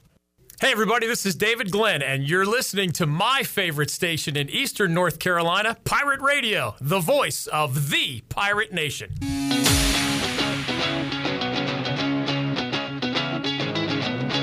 You're listening to Hour 2 of Pirate Radio Live. This hour of PRL is brought to you by Select Bank and Trust, Banking is banking until the service is not the same. Wouldn't you like to deal with a bank that is responsive to your needs, can make local decisions, and cares about you, the customer? Try Select Bank and Trust. Bank local. Bank Select. SelectBank.com. Now, back to the show. Welcome back. Villa Verde on 10th Street and Villa Verde Dos by the hospital are open for you, serving unique and healthy dishes from the Dominican Republic. Order online at myvillaverde.com or the Villa Verde app. Order a family meal that feeds 6 to 7 people, and they'll have it ready for curbside pickup today. Whether it's dine-in or takeout, Villa Verde is a platform for good. Now let's head back in to PRL. Here's Clip Brock. Alrighty, hour 2 of Pirate Radio Live. Coming up in hour 3, Bryce Williams will join us. We will talk Pirates and Herd. He has played for both of those schools as he transferred from Marshall to come over here to play football at ECU. We'll hear from Mike Houston and the head coach of the Herd, Charles Huff, and make you a winner. All that in hour 3. All right, back with Wager McGee. A few more college games to hit, Wager. We won't have time to hit them all, but Georgia State, you went with UNC last week on a big bounce back. They hammered the Panthers, and this week, Georgia State is favored in a game after getting blown out in weeks 1 and 2, and you're saying they shouldn't be favored. I don't see why they would be favored here. So, and it's a bad spot off of that as well. So, I mean, so far they've allowed 102 points. I mean, they've got to be a little bit beaten up. Got Army in week 1 and then Carolina last week. I like Charlotte. So, I mean, it's, again, I don't think there's much else to say. So, they're getting 4 points. Money line as well. I just think it's a really tough spot for Georgia State off those 2 games. And Charlotte's had a pretty easy last week. They not FCS after the win against Duke. So, all right, South Carolina. I know how bad they are, but Steven and I both picked South Carolina plus the points against Georgia. But I said I like the under. You're leaning that way too, right? Like South Carolina, I know they stink, and I thought that they would beat Vanderbilt, but I know you don't know the local TV guys. You're not from around these parts, but Brett Kennedy from CTI 12 went to Colorado State. He talked me into taking the Rams last week, and I don't know if Vanderbilt won outright. Do you remember if they did? They did. Yeah. Yeah. Went so outright. Now I'm going to take Vanderbilt to beat South Carolina. Thanks, Brett, for the bad pick. I kind of like Toledo playing. They're hosting Colorado State this week, but there's like fade the Rams. Yeah. Fade the Kennedy. South Carolina, Georgia under. I think so. Number 1 total defense with Georgia. Number 4 total defense South Carolina. I don't think South Carolina scores. I mean, they're 32-point favorite and the total's 48. What does that mean? Figure out those 30. team totals. Yeah. 42-10 is 50. 41-9. 50. We're getting 40-8 is the expected score. Yeah. So South Carolina's team total is legit going to be like 8. 7.5, 8.5. Yeah, I mean 40-8 is 48 and 32-point spread. So wow, that'd be a fun bet. I would take the under 8 on that. I guess Georgia could get there. All of a sudden, people saw that last week. That's a good UAB team and a good defense. I don't know a spot or not, but did any of their quarterbacks banged up or not? Who, Georgia? JT Daniels, maybe not. I don't know. Maybe. They can just grind it away there. But yeah, I like the under in the 48 there. The 2 you asked me to look at, Utah, San Diego State, I'd be under as well. That's a 44. JT Daniels' condition is improving, but Kirby Smart isn't ready to make any decision on who will start at quarterback. So he's starting. That's coach speak for he's starting. Yeah. All right, let's hit 1 or 2 more college games. Virginia +8 against North Carolina. You going to go with the Cavs? I'm going to go over in this one. So, okay. Yeah, but I do like the Cavs in that. But I last year it was a 44-41 game that Virginia beat North Carolina, so it's kind of a revenge spot for Carolina. Obviously, they got right last week. They were a favorite. Virginia's 4-0 straight up and against the spread the last 4 in the series. And, Bronco, since he's been a coach there in 5 years, is 4-1 straight up against them. So he's kind of got their number a little bit. But the total in the first 2 years that Mac's been there with Broncos, the total's been 77 for the 2 matchups there, and the total for this week is 66.5. I lean to getting the points. Virginia just slings it around a little bit there, but I think that game last week with Carolina against State will probably give them a little confidence. All right, let's hit one more. You have more plays. Good job tweeting out your picks last week. That was cool. Yeah, keep doing that. I think that was the contest. That was the I'll try to do that. I forgot on the NFL, so sorry.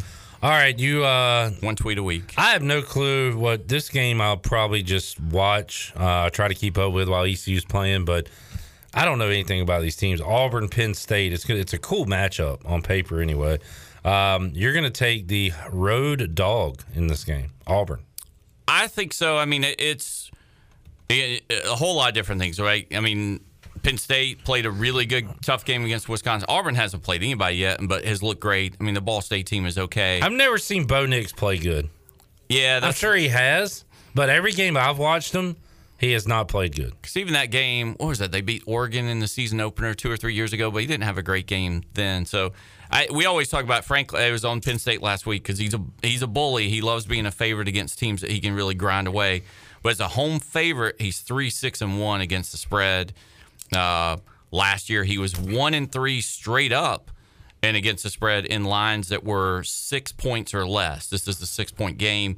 He was actually 0-3 straight up as a favorite or 6 or less. So tight games, his spot is either as a big favorite or as a dog. A small favorite, he's not very good in that role. He hasn't been. And then, I mean, Auburn's going through a transition, but when whatever his name was at Boise as the head coach, he was Carson? Yeah, he was 4-1 against the spread as a road dog, and that's where they always thrived, right? Going on the road, being an underdog. So he's used to that mentality, and he's got a good coaching staff there. I just don't know what they are, but man, they've looked good so far. Right now, I mean, Auburn's number one team or number one offense in the country, tied with UCF for 14 touchdowns through 2 games. What cupcakes have they played? Ball, and it was a non-conference last week. So Akron. Beat Akron in week 1 60-10 and beat Alabama State last week 62-0. Yeah. So. But I mean, that's what they're supposed to do, right? Yeah. So they're not doing anything.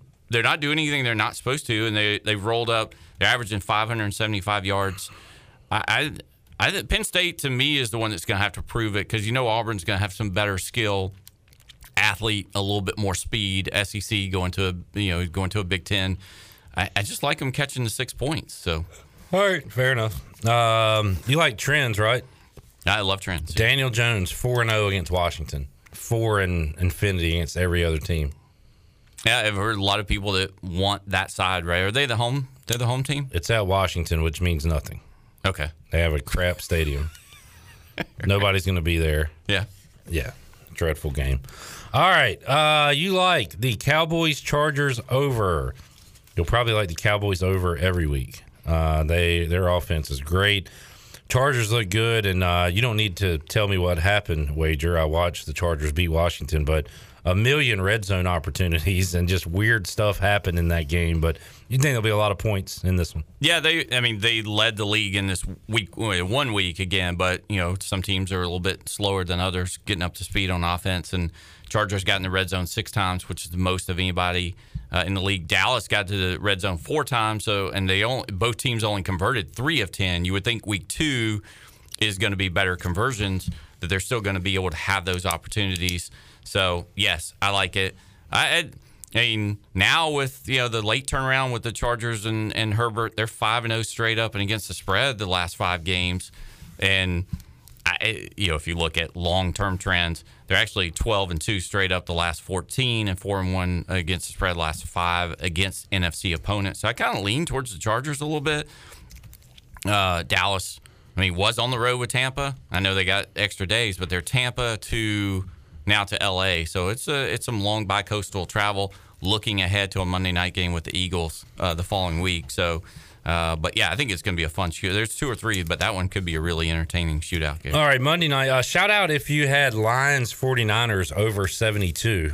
You would have won that. Did you see the end of that game? Do you know what happened? Well, they were. It depended on the contest. It was 41-17 with 2 minutes left, and they scored. And the Lions got touchdown 2-pointer, onside, touchdown 2-pointer. Niners fumbled, and then the Lions had a chance to tie the game. It was insane.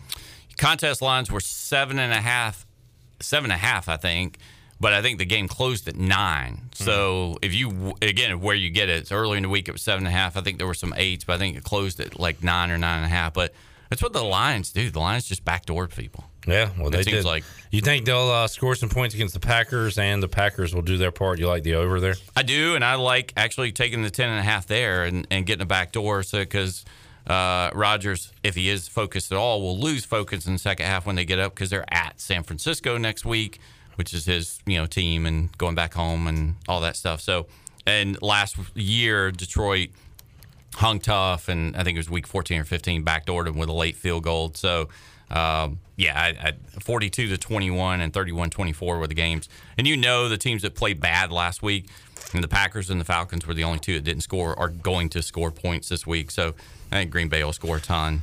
I made a last-minute call watching the game with Panthers fan Chandler that I would take the Panthers on Sunday. They were able to cover against the Jets. You're going against the Jets again with the Patriots -6 on the road. Yeah, and Rookie of the Year, Mac Jones there. So he didn't do anything that actually cost them that game. I mean, they were really good. New England was probably the most efficient offense in week one. They were 11 of 16 on third down.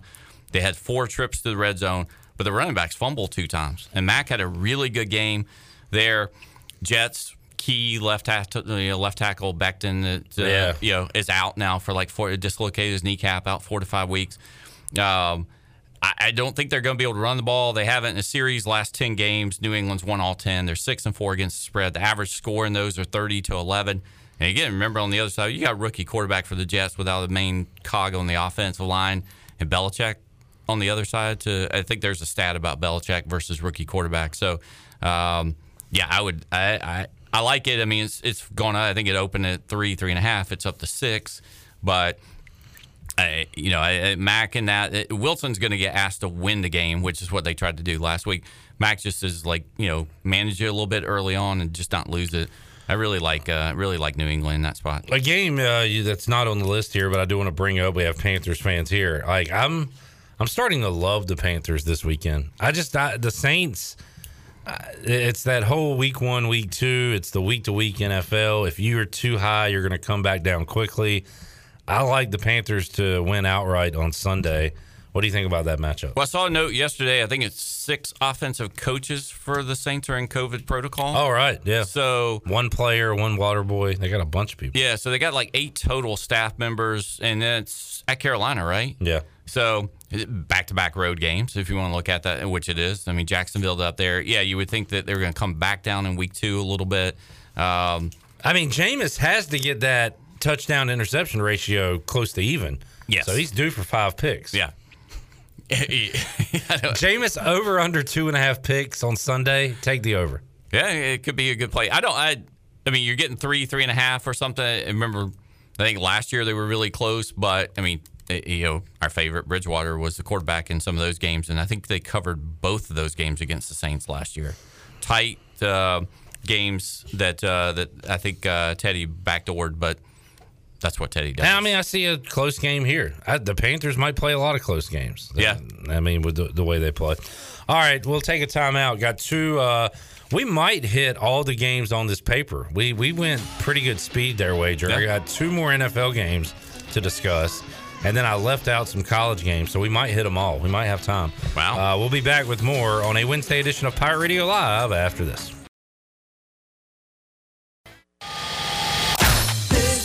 Pirate Radio, Pirate Radio. Pirate. Pirate. Pirate Radio. Pirate Radio.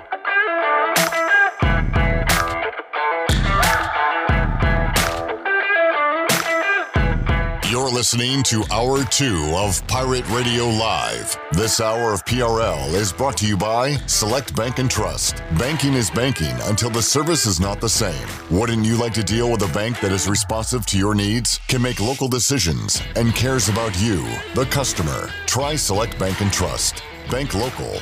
Bank select. SelectBank.com. Now, back to the show. Welcome back. You work hard for your money at Carolina Wealth Management. We believe that your money should work hard for you. Do you know if it is? To learn more about your investment portfolio, go to mycarolinawealth.com to schedule a free consultation. That's mycarolinawealth.com. Now let's head back in to Pirate Radio Live. Here is Clip Rock. Back with you on Pirate Radio Live here on a Wednesday.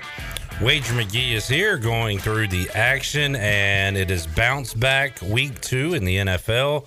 One team that's going to bounce back in a big way is the Buffalo Bills. You like the Bills on the road at Miami? I do, yeah. The matchup of what Josh Allen, a couple of things, what he did against the Miami defense last year in 2 games. He threw for 641 yards. 417 of that was in week 2 at Miami. And then the Bills have won 5 straight versus Miami. They're 9-3 against the spread the last 12 games. And last year I looked at it, the 3, because he struggled last week, the 3 bad games last year when Josh Allen kind of struggled. He bounced back really well. The next week they were 3-0 straight up against the spread, and he threw for 307, 415, and 375. And again, probably is regression to the mean to Miami, who really probably should not have won that game against New England, but did. I think Buffalo bounces back. 3.5-point favorite on the road. So, it's a bad number, but I'll bet I'll fall for it. You like another 3.5-point game, but this time you like the dog. I don't know. I still don't know what the Eagles are. Where are the Falcons? You got the Jags and the Texans are the worst teams in the NFL. How far are the Falcons away from those teams? I think right now they look like they're bad. So I would say the worst team, you figure Green Bay is not going to be as bad as what they look. Tennessee's not going to be bad as what they looked in week 1. Then the ones that looked bad that you just aren't really sure, Jacksonville, the Giants, and Atlanta, right? Those were probably the next 3 worst teams out there. But are you saying Philly's good? I think Philly is good. I think it's a good spot for them. Like we talked about, San Francisco is going back home. They're back-to-back road, right? They were Detroit, and now they're going to Philadelphia, and they got to play Green Bay next week. They had 2 or 3 big losses. Lost Verrett, the cornerback, which is a big loss for them, and Mostert, the running back. Both are out for the year. And if you look at again, their pass defense struggled against Detroit. I know a lot of that was late in garbage time and stuff like that. But they dominated. I don't know. They had 1 long touchdown pass. They had I can't remember. It was like some short drives. Jimmy G didn't look great. He only had 17 completions. Only 2 players had more than 2 catches, and you could guess who those 2 are. So really, they still weren't spreading the ball around. I think they're going to try to work in Trey Lance a little bit. And despite looking really good last year, they're 3-7 straight up against the spread. One thing I look at, the offense that the Eagles are running, similar a little bit to some old Russell Wilson, Reed, throw, and also Kyler. And both of those 2 teams can watch. Philly can watch film of how those 2 teams attacked San Francisco's defense over the years because they get to see them a lot. And San Francisco lost both games to Seattle last year, and then were 1-1 against Arizona.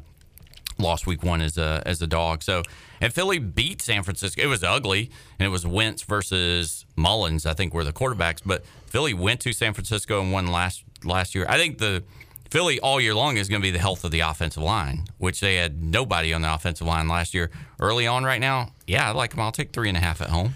All right. I'm going to go ahead and plan on losing a game Sunday night. I'm going to buy the Chiefs down to 3 and take the Chiefs at Baltimore and lose that one because I'm a sucker. I didn't put it on here. I know. I mean, the Hardball on Monday night as a dog or something like Sunday, whatever it is, primetime live is. I remember a couple years ago they were a slight dog to New England, and they buried them at home. I know it's going to lose, but I think it's ridiculous against the spread. I don't know if he hasn't covered. I thought that was a bad spot as week 1 look ahead as you can get going out there, and we talked about it. We like Las Vegas, so the Raiders are really good in prime time. I felt so smart winning that game, even though they probably shouldn't have. Yeah, it was the most stressful thing. I thought for sure somehow it seemed like they never should have lost that game, but at some point it could have been a pick 6 in overtime. I was really hoping he wouldn't kick that field goal. But, yeah, Baltimore bounce back makes no sense, but it should. I mean, Cleveland really dominated that game for about 3 quarters, and then Mahomes, as he does, throws 1 long touchdown pass, and then Cleveland starts struggling a little bit. And I was afraid because I had Cleveland +6 that for a second there I thought I was going to lose that game. So if you just trust in week 2 how it's going to happen, I think why we liked a little bit of why I liked Cleveland was the Super Bowl loser stat for week 1, and now I think Kansas City is 1-10-1 the last 12 against the spread. Yeah, take the Ravens as a home dog in this thing. All right. People are clamoring. They want to know what you're going to do in the Wyoming-Ball State game. So. Oh, I love Wyoming. I thought we talked about that one. Nah, skipped over it. Well, I mean, you did. I didn't bring it up. Yeah. Hey, bad travel. I mean, I don't know if there's any worse than Ball State. They were at Penn State last week. So, they were Ball State, Indiana to Pennsylvania, now out to Wyoming. And this is one where there's a lot of teams that are in leagues and stuff. They're looking ahead to league opponents that really are like the prime, opponent that they've got to beat. Because Ball State could win the MAC. They play Toledo next week. Okay, that'll be a game that Ball State is looking ahead to Toledo. Oh, we definitely are going to talk about that one. Wyoming is the pick here. Well, I mean, Wyoming's good anyway. There are 21 starters back. They, Boise, and Air Force have the best offensive line and running backs. They just scored 50 on Northern Illinois, another MAC team.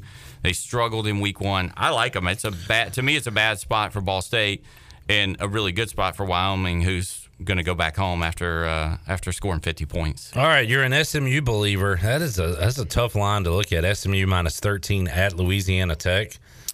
But you're going to go with it. Yeah, Techsters are 129th versus the past. I know we didn't get anywhere near 100 last week. This one, along with the 2 or 3 other high-scoring games that we've talked about, I think even BC and Temple could be a shootout.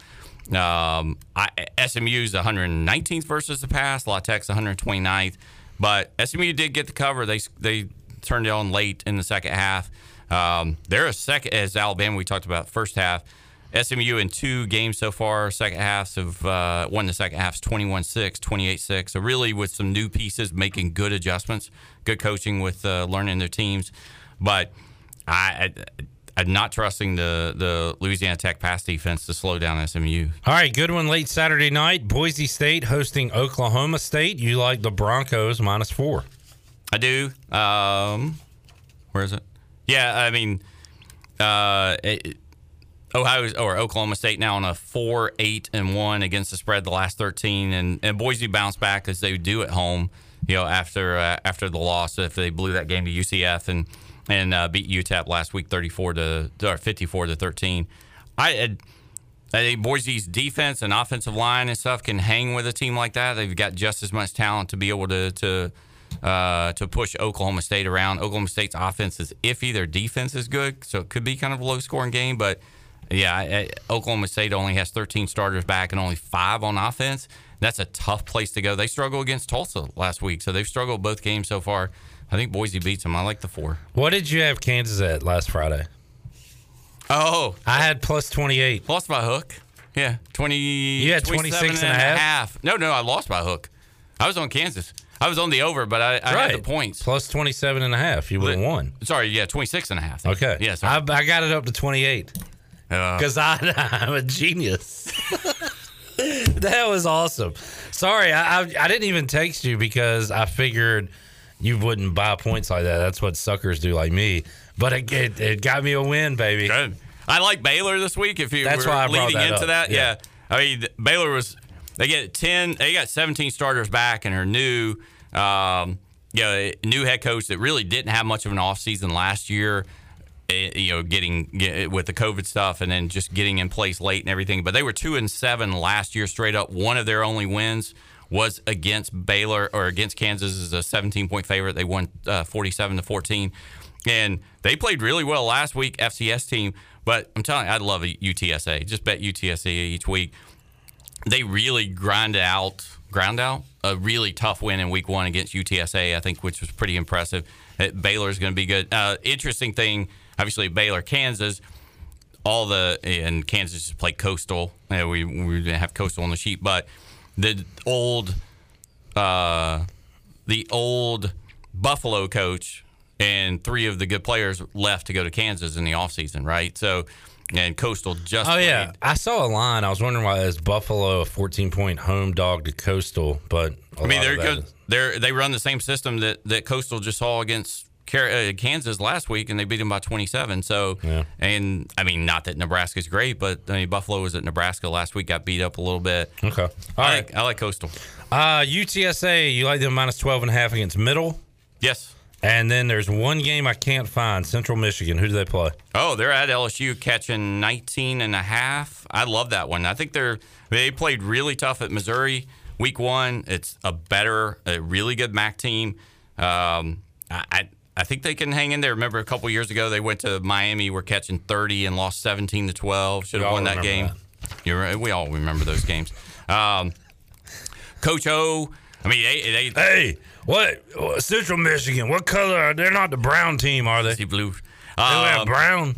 He's not a good home favorite. He's 9-11 against the spread as a home favorite. They jump into the SEC next week against Mississippi State. So, yeah, if 61 is probably a good number too, because the pass defense and for LSU run defense, obviously we saw struggle a little bit, and the Central Michigan Missouri game was 31-24. So I think they hang on. And late night for your really catch up, lay the 7 with San Jose State at Hawaii. Eastern Michigan wears green. Western wears brown. Central wears the dark reddish color, right? Garnet and gold, almost Florida State color a little bit. Yeah, I was thinking about that while you were talking. What did you say your late night special was? San Jose is playing Hawaii, so they let me down week one.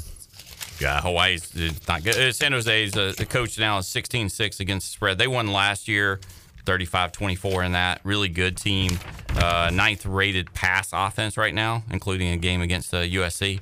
And Hawaii's 117th, 113th pass defense. We got every game on the sheet done, and probably threw in 3 or 4 more. Just bonus free money. So check. Yeah, we'll try to not lose the juice this week on the show picks. There you go. But there's like 30 of them, so yeah. I'll try to post more than once. All right, Wager, enjoyed it, man. Me too. Thank you. Good luck this weekend, and good luck in all your contests. You did a great job week one, so keep that rolling. Yeah, long time ago. Yeah, thank you. Thank you. Yeah. Say thank you one more time. Thank you. All right, there you go. Now we can wrap it up. Bryce Williams will be hanging out in the third hour. We'll talk Pirates and Herd. He knows quite a bit about both of those programs and institutions. We'll make you a winner, open up the booty bag. We'll hear from both head coaches. All that and more on the way on Pirate Radio Live. Back with you after this.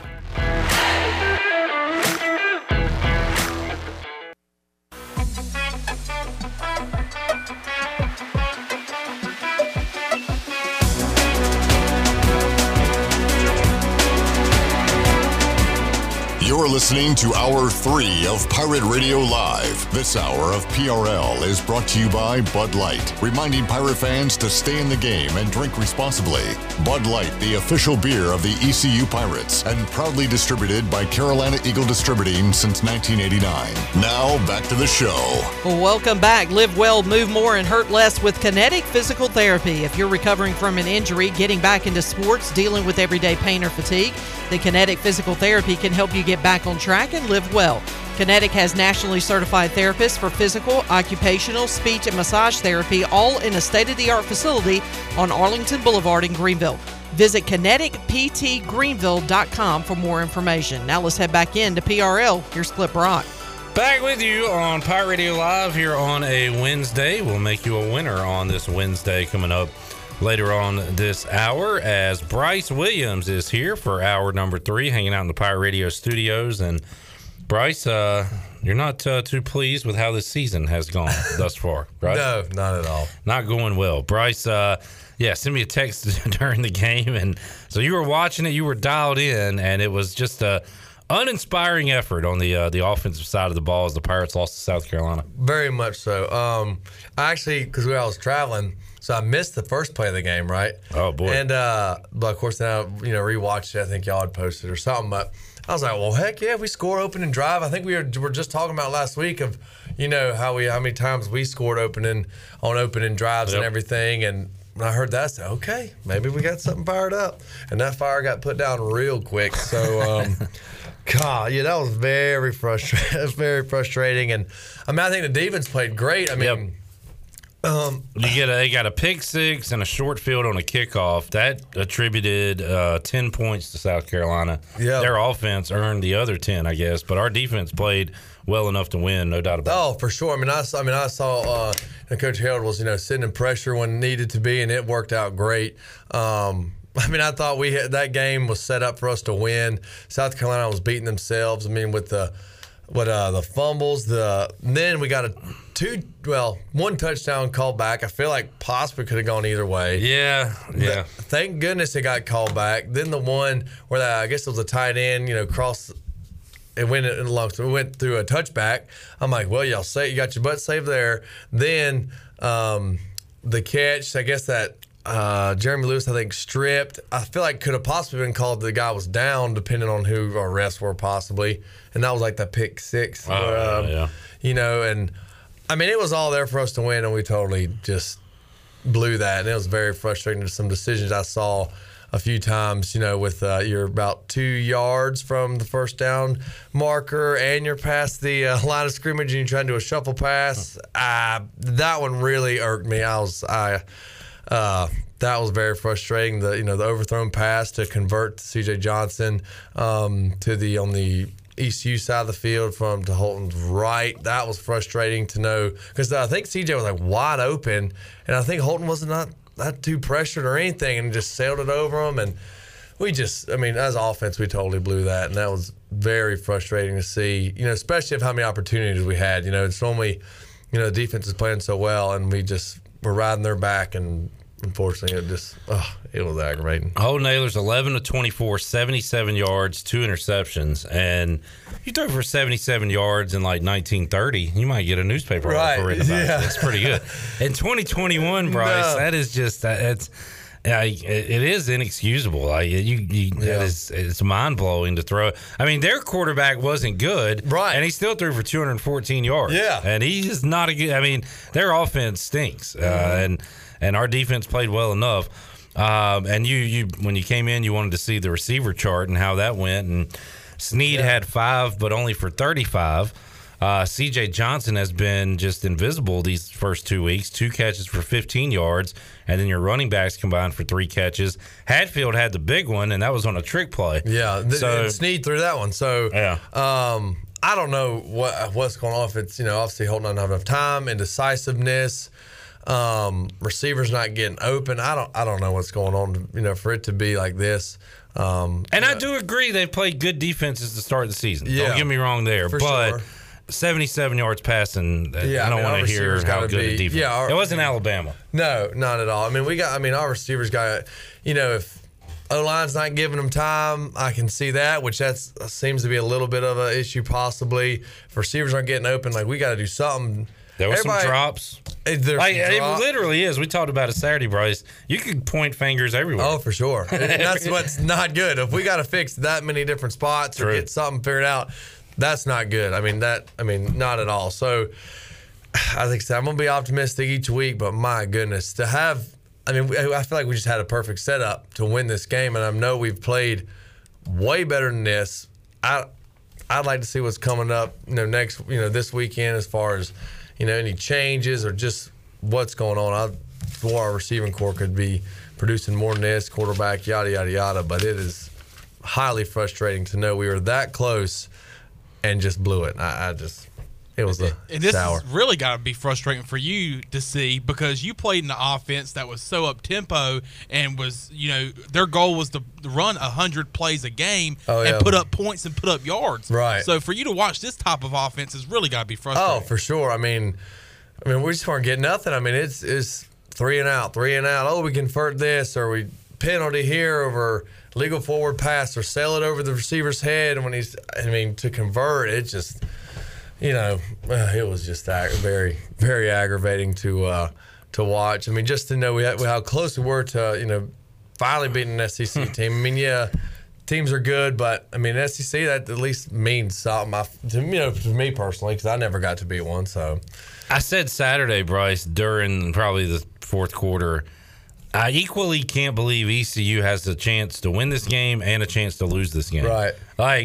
Right. They should have won because their opponent wasn't very good and the defense was playing well.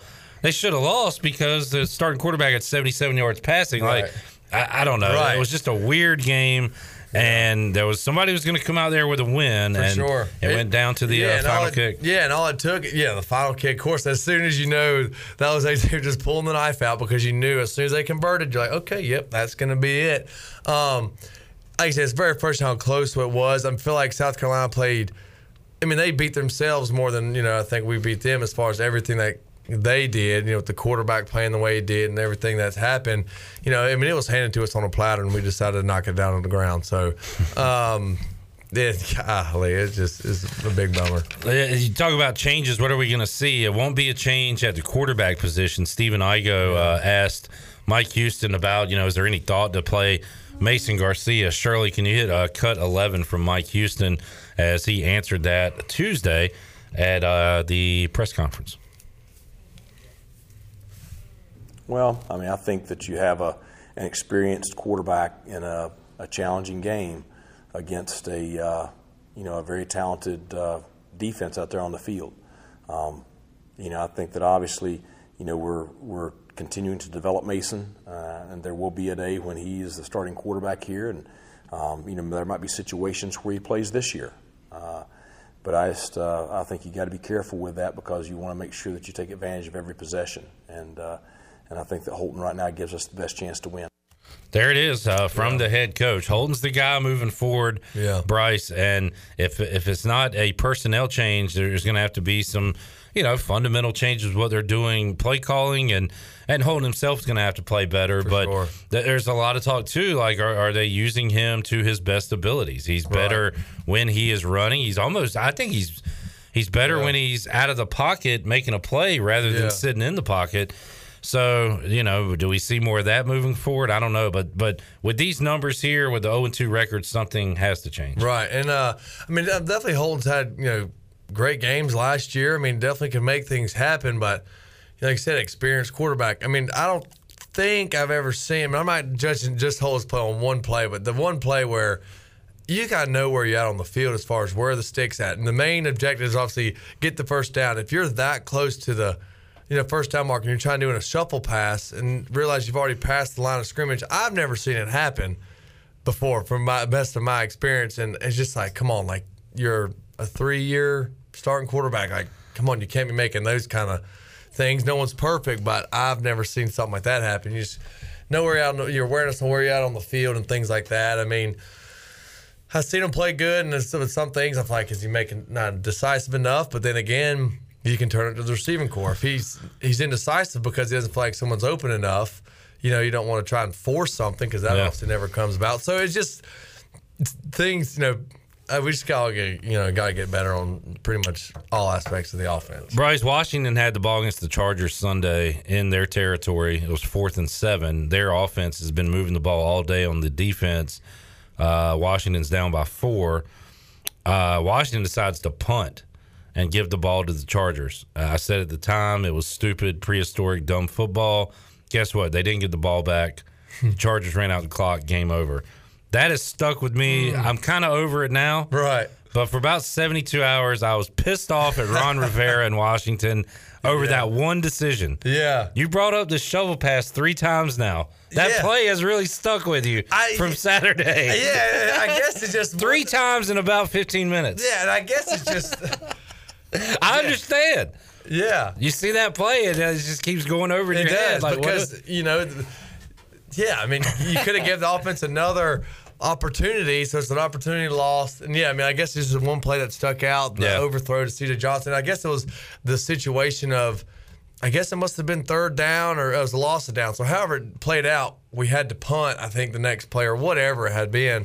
I think just because it was had an impact on maybe, obviously converting. Like, it depended. Maybe it's been like 1st down, and we didn't have to punt the ball, and it didn't cost us to lose a possession. Maybe I wouldn't have stuck with me so much. But you're just like, really? But there was a lot of other things. Oh, definitely. And there was a lot of plays in that other game. There's a lot, and we do this on the 5th quarter, and it seems like it comes down to one play, but, man, you can dissect a game and say if you'd have done this in the first half. And, look, a lot of people are pointing to the and for good reason, the pick 6 on the screen pass. Yeah. If you're up 14-0, or better yet, 17 or 21-0 going into the locker room, that game's probably over. Yeah. Instead, it's 14-7. South Carolina has new life, and so for sure you can finger point a lot of stuff there.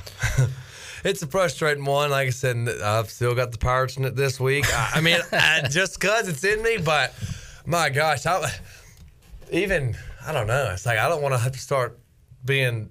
I'm not saying I'm not realistic because I've seen how we play, but goodness, if we play like this week, hopefully not. It's gonna be like, do I choose choose the opposing team? I don't know. I feel like I'd be so wrong to choose an opposing team, but you're just like, okay, do I need to just say, look, you can do what you want to up here. Yeah. You can be the former player and the grad that just like picks his team no matter what. Yeah. Or you could say what you really think is going to happen in the game. Yeah. But do you really think every week ECU is going to win the game? Definitely do. So it's like a conundrum in that big old brain. Yeah, are you dang right? All right, let's take a break. We'll come back. We'll hear from Charles Huff. He is the new head coach at Marshall. There was a lot of people, Bryce, surprised that Doc Holliday is no longer the head coach of Marshall. Most definitely. Charles Huff's come in. He's gone 2-0.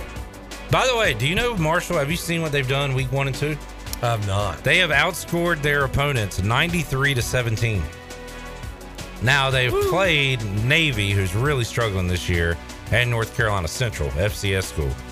So they've taken care of business, but ECU will be their biggest challenge to date. So we'll see. There we go. But Marshall playing well. We will hear from Charles Huff, more Bryce Williams, and we'll make you a winner when we return on Pirate Radio Live. Back after this.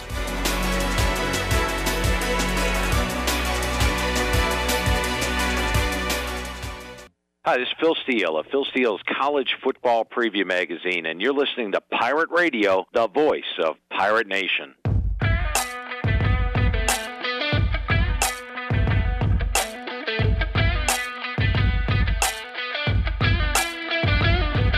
You're listening to Hour 3 of Pirate Radio Live. This hour of PRL is brought to you by Bud Light, reminding Pirate fans to stay in the game and drink responsibly. Bud Light, the official beer of the ECU Pirates, and proudly distributed by Carolina Eagle Distributing since 1989. Now, back to the show. Welcome back. Eastern North Carolina's choice for window tinting, signs, graphics, wraps, graphic design, and more is Signs and Tint. Be sure to stop by their office at 801 Staten Road in Greenville, or you can book an appointment online at signsandtint.com. And taking a look at your Buck scoreboard, there's a couple of not ECU baseball, Lord have mercy, Major League Baseball games going on right now. The Blue Jays are leading the Rays 6-3 in the 8th inning, and the Red Sox and Mariners are tied at 3 apiece in the 4th. Orioles and Yankees will go head-to-head again tonight. You can hear that game beginning at 7 o'clock right here on Pirate Radio. Cubs and Phillies kick off at 6:35, and the Braves take on the Rockies tonight at 7:20. That is a look at your Buck scoreboard, brought to you by the Buccaneer Music Hall. It's your beacon of music in the land of the Pirates in Eastern North Carolina. They are open from noon until 2 a.m. with live music every night, and now during football season, they have food trucks during the day. Follow the Buck on Facebook and Instagram for the updated schedule, and we'll see you at the Buck. Now let's head back in to PRL. Here's Clip Brock. Da Buck. Da Buck. Wow. How's it going, Chandler? Good lungs. Good lungs on that kid in there. I tell you what, man. He's got some good lungs. He's got some good lungs, man. All right, welcome back to the show. That Bryce Williams, man. He's trying to do his good tight end, man. He was a good tight end. His John Gruden impression he's been working on. Frank Caliendo just released a John Gruden impersonation just a couple of minutes ago on Twitter. You should check it out. I'll have to check that out. He's going over the rest of the schedule for the Raiders. All right, that sounds like fun. I have to get on that. All right, Pirates are 0-2. It's doom and gloom. Everybody is down on the team.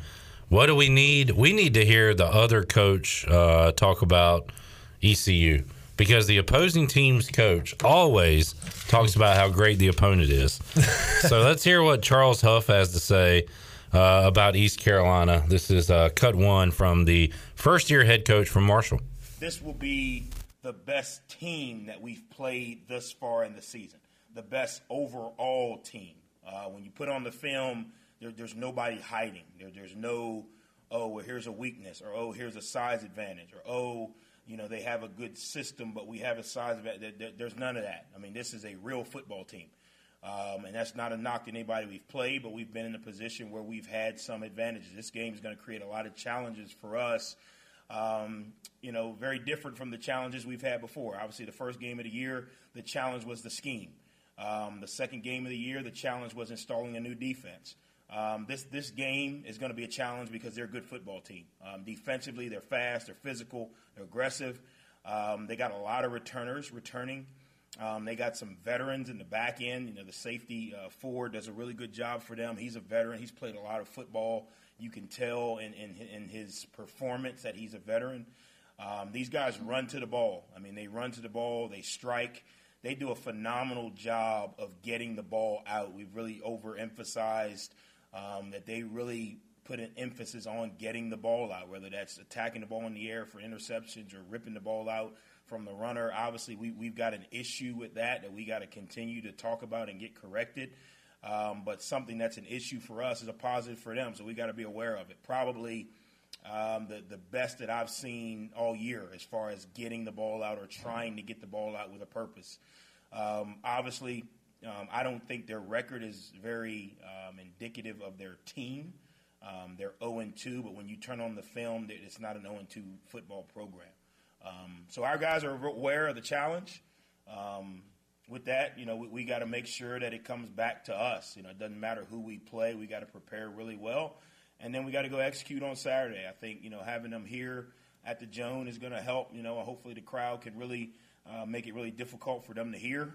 Hopefully we can, get a couple penalties because they can't hear the snap count, which will really give us an advantage. So we're excited about the challenge, but we fully understand what we're walking into. All right, there's Charles Huff talking up the Pirates, Bryce. Yeah. That makes you feel better, right? Yeah, it makes me feel better. I haven't given up hope. I'm frustrated, but hey, we still have 9 or 10 more chances to 10 get a bowl. So we have 12 games. So 10 more chances, obviously, to be bowl eligible. 10 more chances to win. But I think he was accurate on the getting the ball out. I feel like we did a great job of that last Saturday. So obviously, when you can free up the ball from the opponent, then or the offense, then that obviously gives people some chances for us to get the ball back and everything like that. So, Marshall has been bad, and those scores. I said, Bryce, you wouldn't. Igo pointed this out to me. I hadn't watched their games. I just saw their scores: 93-17 combined scores first 2 weeks. They have been really bad at letting the ball go, turnovers. So.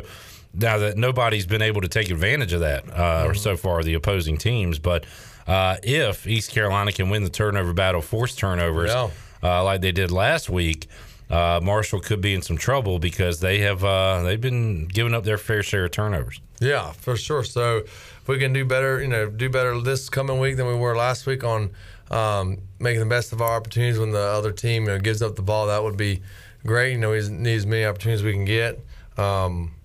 Like I said, I guess we pretty much have majority of the teams we've had last year. I keep bringing up, the SMU, Cincinnati, how we played against them. So, it's frustrating, but we got it in us. As far as the talent, it's just something needs to click. Week 1, Marshall threw 2 interceptions and fumbled 4 times. Wow. Week 2, Marshall threw 2 interceptions and fumbled 2 times. So they have been very careless with the football, and they've been able to win those games. You just hope they can be careless once again on Saturday. And, for sure. Pirates can take advantage of it. Most definitely. Marshall, I remember when we were there, they like to, the stadium probably will be loud. I was going to ask you, compare a home game there, because you've been at both places, to Dowdy-Ficklin. Is it pretty similar, or Dowdy gets the win? Dowdy definitely gets the win. The overall it being Dowdy-Ficklin definitely wins. But Marshall, it's a neat stadium. You're down kind of in a bowl and everything, and they definitely get loud. It is turf. I don't really like. I'm not a turf guy. I like grass, but it's could be a good atmosphere for the guys. Definitely a challenge. I'm sure we're working on some silent counts and everything like that. So hopefully we can just lock in and not beat ourselves. I think not beat ourselves, even as far as penalties and things like that, and MAs and everything like that. So we'll see. Charlotte, let's hear Charles Huff 5. He talked about ECU quarterback Holden Ahlers. Yeah, I think exactly what you said. You can see he's a veteran. He doesn't get rattled. Those guys have played 2 phenomenal opponents with App State and South Carolina, and those guys have done you could see him in the game. He's got poise. Whether he made a good pass, threw a touchdown, or got sacked, he came right back with the same demeanor. He's a tough kid. He had a long run there, and he got tackled and popped up. He's right back in there. I think, you can see his veteran leadership. You can see his decision-making, has some veteran, tendencies to it. He knows when to step up. He knows when to run. When he does run, he's still keeping his eyes downfield. He's not like the high school quarterback. As soon as he takes off, he tucks the ball, and everybody knows he's running. I think he's got good leadership skills because it looks like the guys play around him. Obviously, I don't know. I'm not in the locker room, but, it looks like they kind of, rally around him. On that last drive going down against South Carolina, some guys made some plays for him. So it's going to be a challenge for our defense. This will be the best offense we played. This will be the best defense we played and the best special teams opponents that we've played all year. That is Charles Huff. Charles Huff is the former Alabama running backs coach. They have a good quarterback in Grant Wells. He has a running back background, so they'll try to do both against the Pirates this weekend. Funny looking back at Marshall, 1994. That was a long time ago, but in the grand scheme of things, not that long. They've lost in the Division I AA semifinals to Boise State. And now, of course, Boise State's, I guess they're national power in football. I mean, they're a well-known team in Division I, what they call FBS now, and Marshall, a really good team. In fact, Marshall, since joining FBS or Division I football, went to a bowl game in their first 6 years. They hit a bit of a lull in the mid-2000s. But, Bryce, we were looking at it.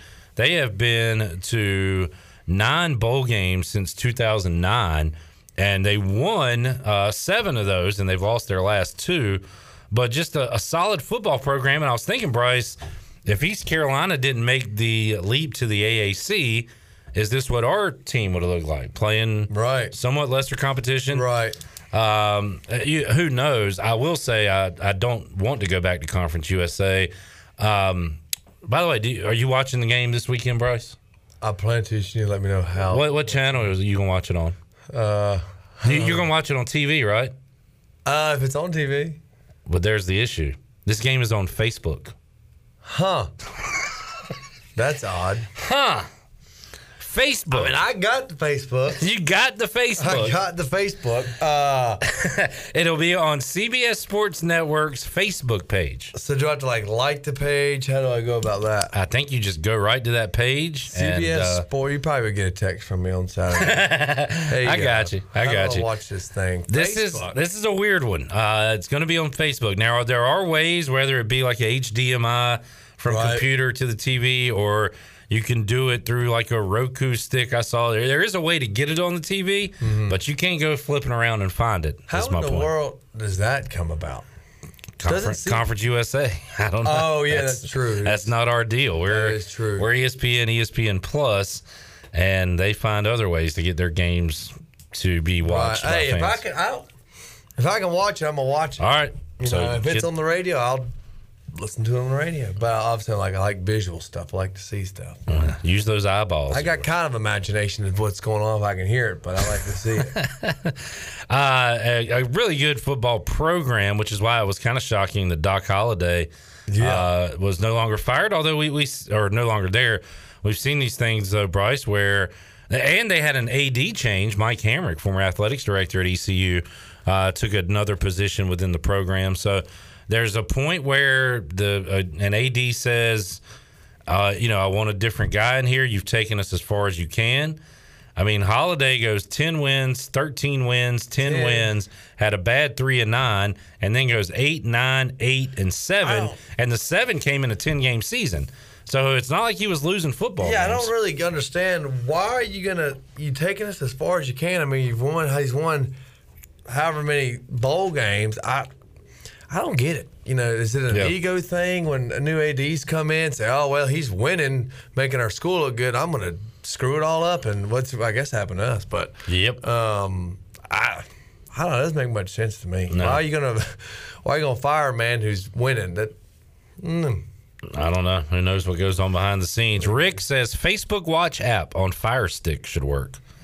I wonder if I'm gonna see right now if we have like a Facebook watch thing on this Roku here. I like Bryce being here because I feel kind of smart with technology when really I'm not. Shirley Rhodes, while we're doing this, we need to make somebody a winner here. I need to know what it is. On Pirate Radio Live. So let's do that right now. Booty, booty, booty, booty, booty everywhere. Booty, booty, booty, booty, booty everywhere. 317-1250, the number to call. I don't think this is going to work. Shirley, what are we giving away today? We'll make it work. Lunch for two at Tiebreakers. Lunch for two at Tiebreakers. I watched the first half of Washington and the Chargers and Tiebreakers on Sunday. Fun experience. I also had an awesome cheesesteak and a wrap from Tiebreakers on Saturday. Someone jumped the gun. We'll have some more great food from Tiebreakers Saturday. What caller are you looking for, Shirley? Caller 12. 317-1250. Caller 12 is a winner. We're back with more. We'll go Pirate Radio Outdoors with Bryce Williams after this. The Buccaneer Music Hall is your beacon of music in the land of pirates in ENC. Open 7 days a week. Plus, the Buck has live music every night, along with football. The Buck has a brand new 15-foot 4K screen, the only one in Greenville, and over 18 big screens with all your college and pro action. Sunday.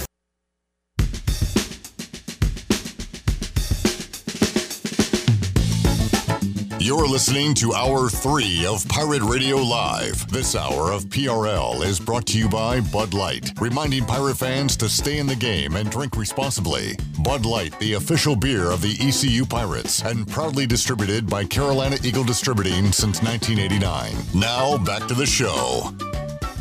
Welcome back. Hey, join Pirate Radio and Fleet Feet of Greenville to kickstart your game day on September 25th with a $5 5K. The race is an untimed event and all proceeds will be donated to Robbie's Clubhouse. For $10, you can sign up for the run and get a t-shirt, or skip the shirt and just do the run for $5. The race starts at 8 a.m. at Fleet Feet on Greenville Boulevard.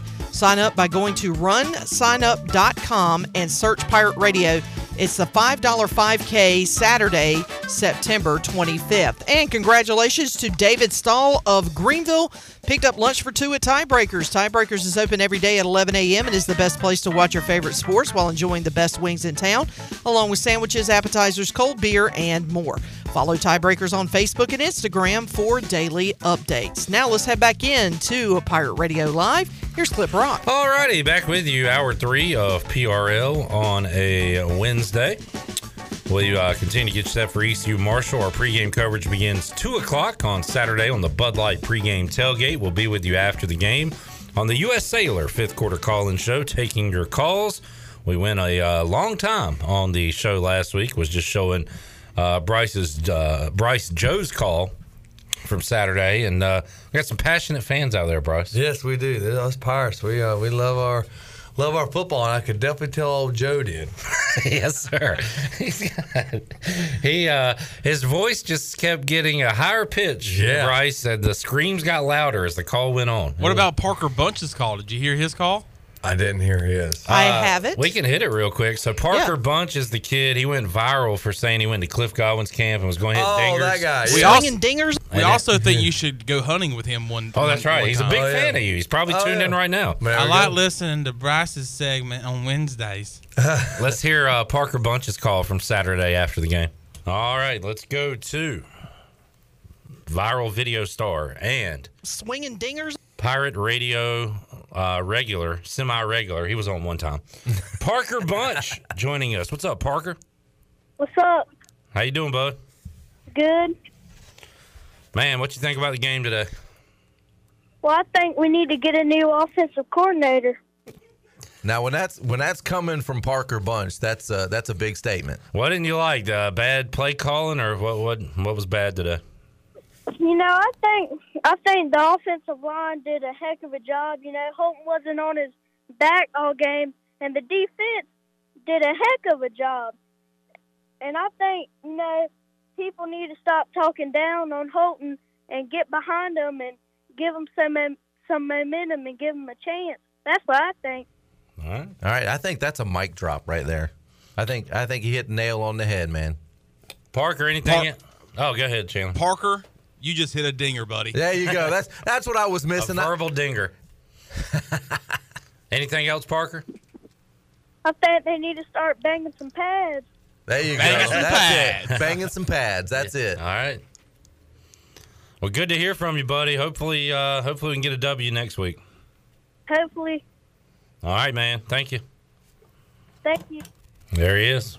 He said it, didn't he? Banging some pads. Banging some pads. Fire Donnie. Yeah, my goodness, that's bold. That's Parker Bunch has seen enough. But so we took a ton of calls on Saturday. We'll be with you after the game on the U.S. Sailor 5th Quarter Call-In Show coming up this Saturday. Bryce will be logged into Facebook at 6 o'clock on Saturday watching the Pirates and the Herd. But you might find some time to do some outdoor things, Bryce, this weekend. Let's talk about what you've done since we last spoke. Any updates? Pirate Radio out. Oh, I got an update for you. Before we get started, you've called. What's the most exotic catch you've ever had, Bryce? What are some of your favorite catches all time in the water? Exotic, I guess. I mean, I guess you could say outside the norm, maybe. I normally go for. I've caught some dolphin or mahi. That and wahoo. I mean, I guess that's something. I wouldn't say exotic, but okay. I found something this week. I bet you've never caught. It was a picture. It said, "When you take your daughters fishing in Florida and they catch their first cocaine, and they have these giant bricks in their hands." You ever gone offshore and caught anything like that? I Bryce? never have, but that was a good expensive catch. We were. Chandler and I were talking about what would happen if you did that. And Chandler, you were doing your Bryce impression and said, Anna told me to throw it back, but dang, it's worth a lot of money here. Well, what would you do there, Bryce? It's a tough call. Could buy a nice house with that. You could buy a lot of stuff with that. And our wedding be paid for. I don't know. I mean, I'd probably take a picture of it. And then I'd say I threw it back, and maybe see. Say I threw it back. It just vanished. It's no longer here. I'll wholesale that. I won't even retail it. This is a smart businessman over here. Businessman. All right, Bryce. Let's get back to it. What you been doing? I was able to get a quick trip Saturday morning with a buddy, and we didn't catch anything crazy. I mean, I caught a decent sized striper on top water Saturday morning, so it was nice. It was a very beautiful morning. I can show you the picture. It was great.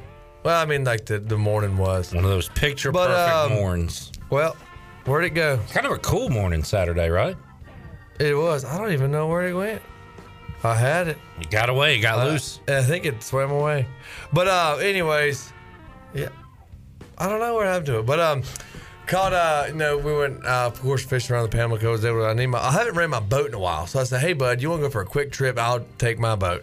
So I felt good to let my boat, run and burn some fuel and yada, yada, yada. But it was catch a striper and caught several flounder, a little puppy drum. We couldn't get on the keeper flounder. I actually so we were fishing. I caught several fish, but one, I've caught probably at least 6 fish before this had happened, right? It gets to the boat, and of course I'm on the bottom. I'm using soft plastic, and it just sort of picks up and boom, takes off, and I did nothing out of the norm. Just bam, let it run. Figured he's hooked. I mean, it's run. Just peel and drag, and then pops off. I'm like, and then it didn't break my line or anything, and came off. So the lovely thing about fishing is you never know what you're gonna catch, and especially when you catch something that it was big and it was pull and drag and gonna be fighting hard, and then you never see it. You're always in the the moment of what if, what could that have been? What was it? Yeah. And it's the kind of it sticks with you. Mm-hmm. So the whole fishing trip, my buddy was like, man, you need to tell him what that could have been. So y'all talk about the possibilities. Oh yeah, I think it was so and so. Yeah, you break down. Well, the way he's like, the way it picked it up, was it steel? I'm like, yeah, I feel like it was steel. He said, well, man, it could have been a big flounder, but even then, could have been a slot redfish. The mid slot redfish, and this whole thing making me feel wonderful that I lost this nice fish that I could have caught. Right? Yeah.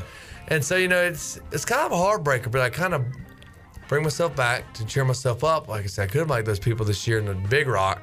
I think they followed a fish for 9 hours or whatever it was, and then they pulled the hook. So you went through a few minute ordeal. How long does it last? How long did that little fight take you?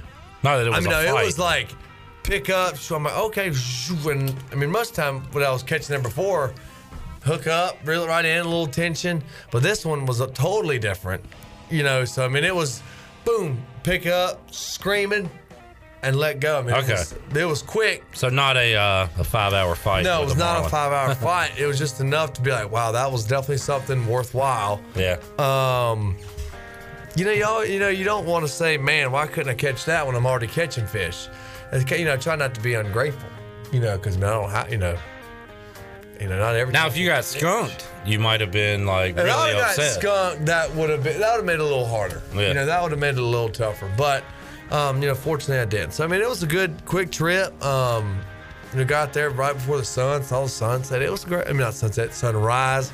It was good stuff. We still got warm weather coming up, Bryce. I'm not rushing away the warm weather at all, but we are turning into like fall and then winter. Yeah. Like, do you do any like cold weather fishing? Is that? Oh yeah, for sure. So the trout will pick up. I mean, trout haven't been too crazy, you know, this summer, and we've caught some. But really, when you get into the fall, you know, that's when the big trout come into the creeks and everything, and trout fishing really fires up in the fall and then into the winter and stuff. So, Gotcha. I mean, honestly, the fishing's just getting. It's never really ended, but it's just getting started. That's for a good way to trout, look at it. You know, Okay. so it never really ends, That's cool. which is actually wonderful. Even like January, February, there's still something out there. We're in the water. We're in the water. You got fish slower. It's cold. I mean, I could deal with my body being cold, and you know, even my toes. But when if your hands are cold, you know, they'll start cracking, whatever. Well, like you know, just you can't move them. You're trying to fish, tie knots. I mean, it's challenging, but it's worth it. You know. There you go. Yeah. So we're just getting started. Just getting cranked up, baby. Yep. All right, Pirate Radio Outdoors. I guess I should ask Chandler over there. You been doing anything? You been bird dogging or hunting? You been bird dogging? Why are you shaking your head like that, Chandler? Son, do I need to get Mike Mullis back in here? Tell you to shape up? Nah, man, I didn't do anything outdoors. You know why? Because I was out here watching ECU lose to South Carolina. All right, calm down, Joe. Simmer down. Calm down, Joe. For a 3-hour post-game show. 3 freaking hours. You can have Sally from the Soup Kitchen host the 5th quarter. All right, we'll take a timeout. We will come back and wrap her up on a Wednesday. Back with you after this. 7 damn gaps. This is assistant football coach Drew Dudzik, and you're listening to Pirate Radio, the voice of the Pirate Nation.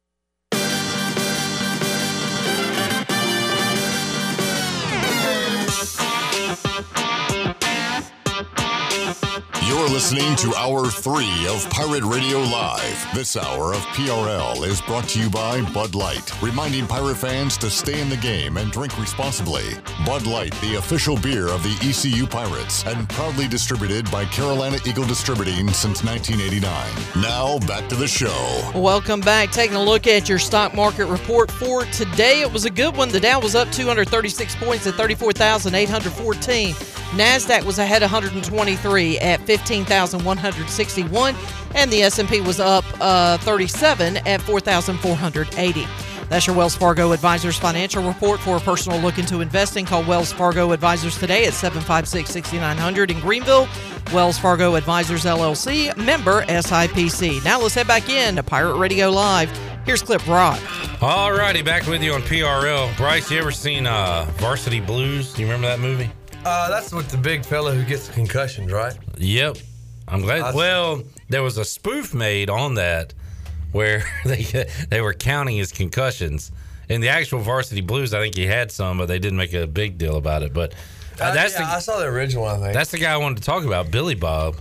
Because you remember they go to that adult club and see, I think, their school teacher dancing, I believe. Oh, man. And he says, do you remember what number he said? She's a 10. Oh. A 10. Well, ECU is a 10-point underdog to Marshall. I went a long ways just to say that. Yes, that's great. Did. That was great. I really took you on a journey. You combined that well, I think. Bryce, 10-point dogs going to Jones C. Edwards Stadium to take on the Herd. 2-0 versus 0-2. What do you got? I mean, of course, I got the Pirates. The hard part's the score. Obviously, Marshall's scored. They've been in the 40s both games. They've been in the 40s both games. So We haven't cracked 20 yet. We haven't cracked 20 yet. So I'm going to sound probably like a naive man. You know what? I'm going to break it down, though.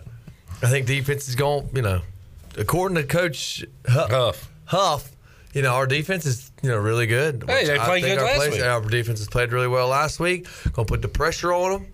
They could turn the ball over. I mean, they could turn the ball over. They've shown they can turn the ball over. I tell you, and ECU's shown that we are good at getting the ball out. Don't you get me on this ECU track this week, I Bryce. mean, You're doing a good job. I think what we're putting together here is a good puzzle piece for ECU to have 30. I gotta get my numbers right. 30. Can we do a 35? Yeah, 5 touchdowns. Yeah, 35. I think that's very doable. 35 to 30. I'll just do 30. I'll keep it even. All right. I was going to do 30. I kind of went out with a whimper there, but that was a good build-up. I'll do 30. I was going to do like 33. My trainer told me the score, and he said, what did he say? Jameis Winston. So I'm going ECU 30. What did I say? 35. 30, so I guess Marshall, they're scoring, but our defense is playing a role, and I see the defense taking advantage of the opportunities that we're going to create by getting the ball out, creating turnovers. And setting the offense up in good field position? Yeah. Okay, I like that. I was trying to find the scores. So last meeting, 59-28 was 2013. Bryce, you were part of that one. But 2012. 65-59. That was. I was there. At least one overtime. That was the overtime. That was at ECU. I remember that. Yeah, a wild one.